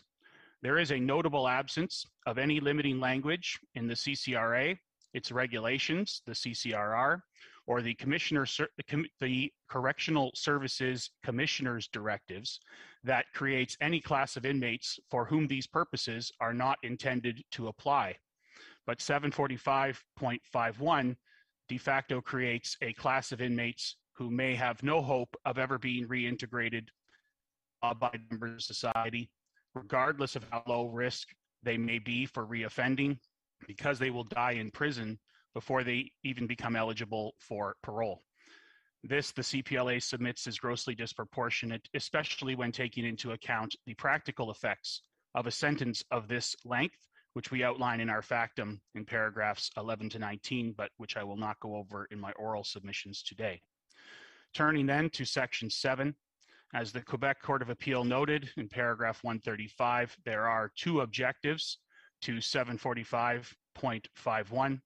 The CPLA submits that 745.51 is overbroad with respect to the first objective, that of protecting society from the most incorrigible killers, because it does not take into account the function of the Parole Board of Canada, which is to ensure that inmates being considered for parole do not present an undue risk to society and that their release will contribute to the protection of society by facilitating their reintegration. The paramount consideration for the board is, in fact, the protection of society, Section 100.1 CCRA. Well, that doesn't mean it's overbroad. That just means there's someone else other than the Court of Appeal checking to ensure that this sentence is not imposed or administered in a way that is not restricted to the incorrigible offender. I mean, the argument that you're faced with in some of these factums is that any excessive sentence, right, that should not have been imposed because this person is not an incorrigible offender, can be dealt with by way of an appeal. Right? That's an argument, for example, that the Muslim lawyers advance. You are saying, well, it's not overbroad, or rather it is overbroad because we already have the parole board. But as I just see it, that's a second layer of protection. It may mean that the law is unnecessary, but is that overbroad? Thank you, Justice Brown. I would argue that it is, because the parole board is something it's already baked into the system, that the parole board will be, at the very least, the last resort to regulate the return of offenders into society and ultimately give effect to that important principle of rehabilitation. Well, so those laws may be superfluous and unnecessary. I could probably go through the criminal code and identify 60 or 70 that I think are superfluous and unnecessary, but it doesn't make them overbroad. I mean, I'm just not understanding the argument, and maybe that's my failing. Justice Brown, I think that ultimately the argument about overbreadth is that this provision, 745.51, goes too far in terms of giving the courts the power to impose these sentences when there is simply no need to do so, given the function of the parole board. I see that my time is up. I'm happy to continue discussing that if the court wishes. Thank you very much. Ms. Stephanie DiGiuseppe. Good afternoon. On behalf of the CCLA, I submit that Section 745.51 is incongruent with persuasive sources of international and comparative human rights law. I will make 2 points in this regard. First, that the lower court was correct to consider international instruments, and this court should do the same. And second, that while you can reach this result on the basis of domestic law alone, if you do so, you would be in good company, because the jurisprudence of the Grand Chamber of the European Court of Human Rights, particularly the Winter decision, offers support and confirmation for that result. First, I submit that this court must consider international sources which mandate that prisoners are treated with respect for their human dignity, and which affirm the central importance of rehabilitation and reintegration into a just and humane penal system, a value we've recognized in Lacasse. These principles are derived also from persuasive sources summarized in my written submissions. Of them, the International Covenant on Civil and Political Rights is particularly important to the analysis under Quebec Inc., because it was ratified pre-charter, and as such, it attracts the presumptive authority conferred by the principle of conformity. Internationally, the ICCPR has been interpreted as underlying a prohibition against irreducible sentences. To the extent that this section permits judges to impose sentences that rule out rehabilitation and social reintegration, Canada steps out of line with the goals and values of the ICCPR and threatens to move away from Chief Justice Dixon's commitment to Canadians that our charter will provide protection at least as great as that afforded by international human rights documents which we have ratified. The Rome Statute is interesting here as well. It has presumptive value by virtue of having been ratified, but it doesn't operate the same way the ICCPR does in this case, not because we haven't adopted it into our domestic jurisprudence, but because we're not looking here at a provision that prescribes an obligation. Rather, it is useful to us because it represents an international consensus on what constitutes an exemplary sentence for the most heinous crimes, many of which by their definition involve mass murder.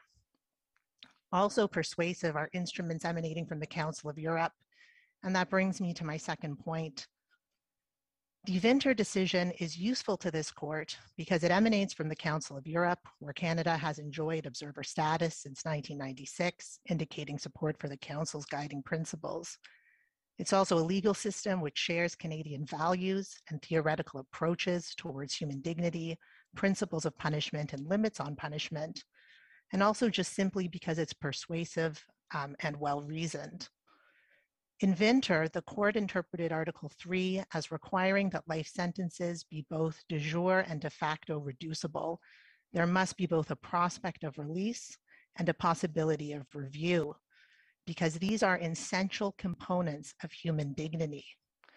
The Winter Court recognizes that even those who commit abhorrent and egregious crimes retain their fundamental humanity and carry within themselves the capacity to change.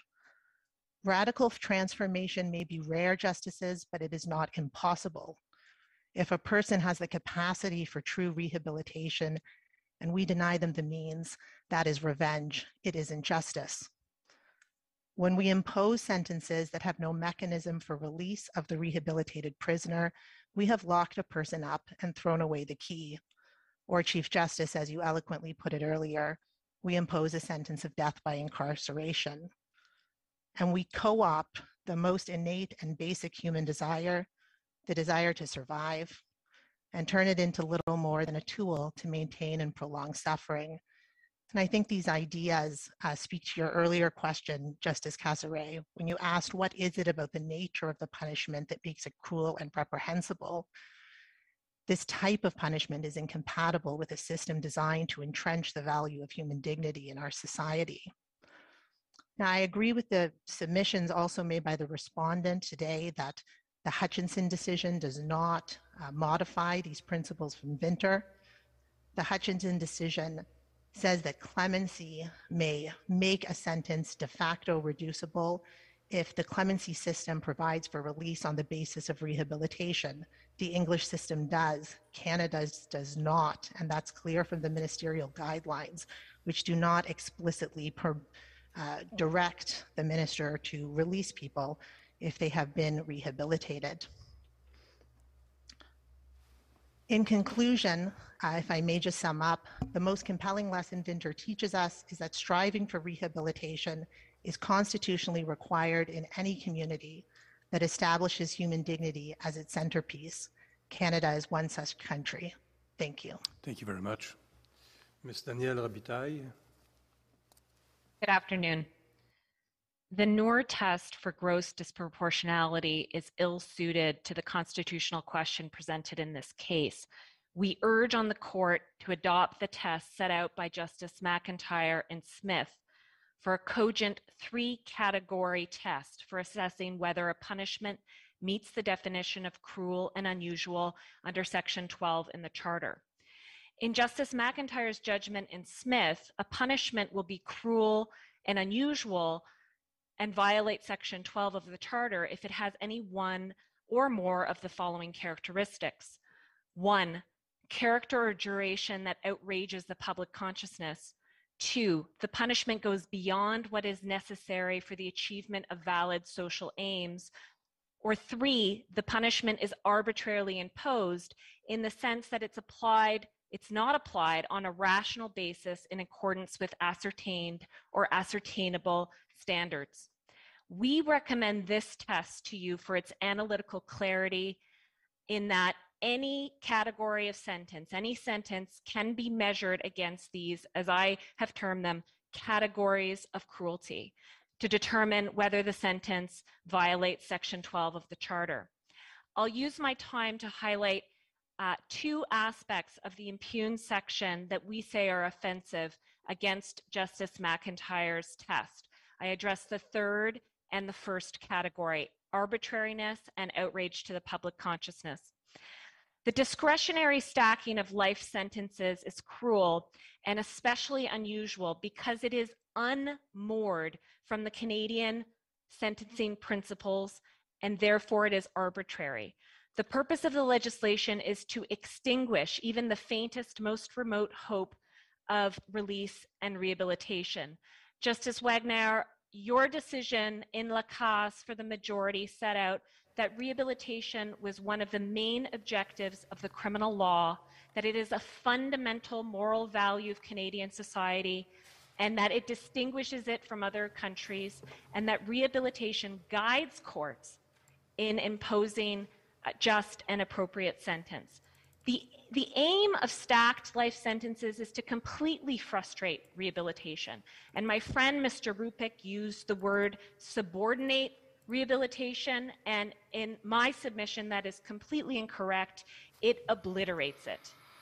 The purpose of the impugned section is also to met out a kind of proportionality that accords closer to the barbarism of an eye for an eye than the well-settled principles of proportionality known to our sentencing law that encompass principles of rehabilitation, totality, restraint.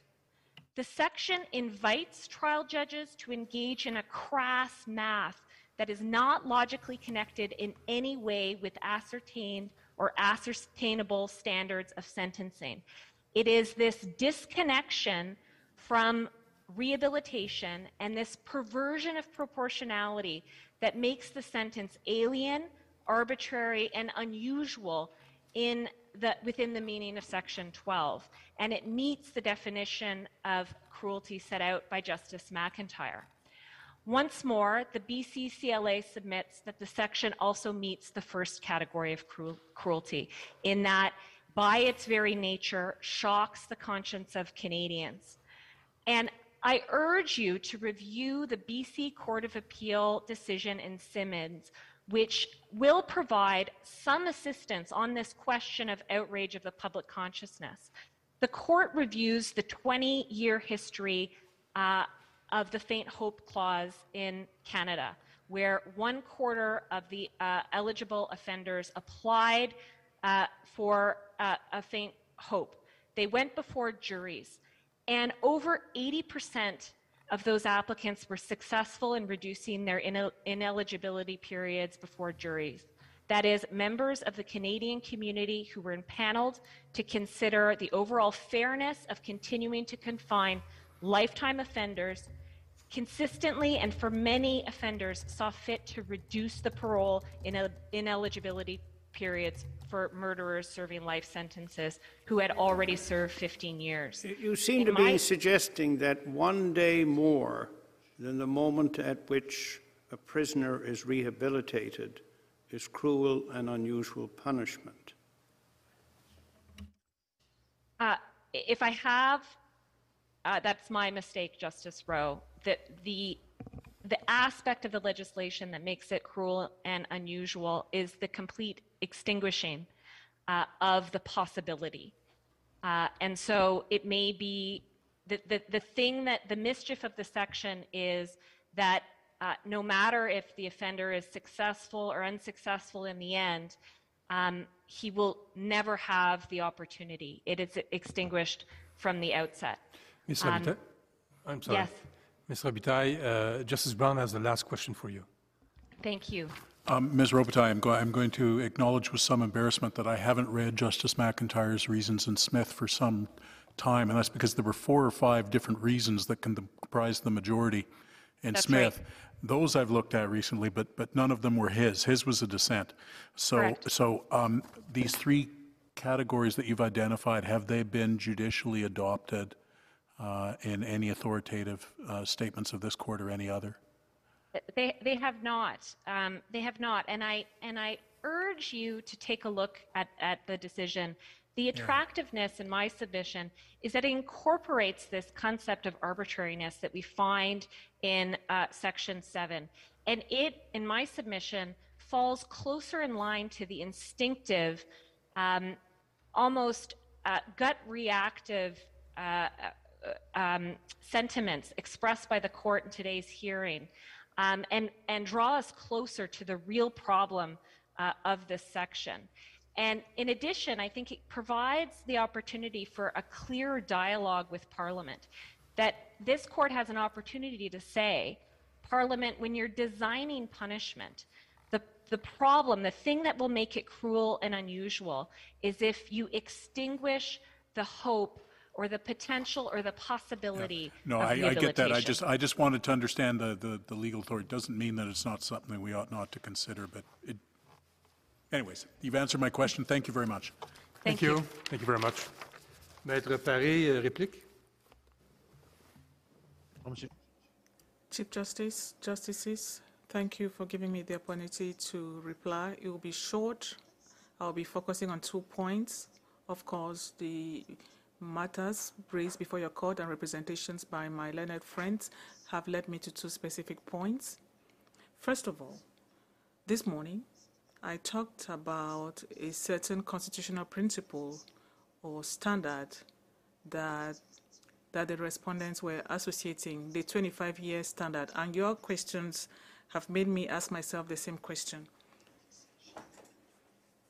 There's no constitutional principle from your court or other courts that recognize a principle that constitutionalizes the bar we set in 76 at 25 years for ineligibility to parole after a murder. My defense colleagues said that after 25 years, beyond that, it becomes constitutional. And the Court of Appeal in paragraph 103 says this very clearly and tells us that we must ignore the argument saying that the protection of hope prevails over the matter. The person should be able to ask for parole. The Court of Appeal takes these 25 years and raises it to become a constitutional standard. And I relate the same thing to rehabilitation. It becomes a principle for sentencing, which we're trying to raise to a constitutional standard, whereas the Magali case I mentioned this morning says that sentencing, these issues are not protected, constitutionality. The same with denunciation. In another extreme, in some cases, denunciation, for example, is totally ignored in sentencing. So with this constitutional standard of 25 years, as well as the rehabilitation principle, they are being raised to become constitutional standards, whereas your court in the Magali case had said the contrary. First point. My second point is that there's a precision that arises from questions put to my learned friend as to why 7 undos and why 7 before 12. We are aware that it changes the scope of things. This morning, I said that since we're not talking about a minimum sentence and that there are excessive arguments that are being put forward to the court, what I tried to tell you this morning is that otherwise, to carry out an analysis of Section 12, whereas there are still concerns when it has to do with overbreadth, could compromise the analysis of Section 12. So there's a danger that the allegations that were made on overbreadth could find themselves under the 12 test. We talked about the legislative purpose and the penological objective and the impact of this provision on the rights of individuals. And what we wanted to draw attention to is that if there are some arguments left on overbreadth concerning Section 12, this could vitiate the reasoning under Section 12. We are aware that for other minimum sentences, the opposite was done. But here, the arguments, and my defense colleague, Mr. Gosselin, said that these arguments are interrelated when he answered a question about overbreadth, which are preserved under Section 12. So when we apply the Section 12 test, we must make sure that there's no overbreadth arguments that are not dealt with and that may undermine the analysis of Section 12. Those were the two clarifications I wanted to bring. Thank you. I want to thank counsel for highly appreciated arguments. The court will take the matter under advisement. Thank you very much. Have a good day.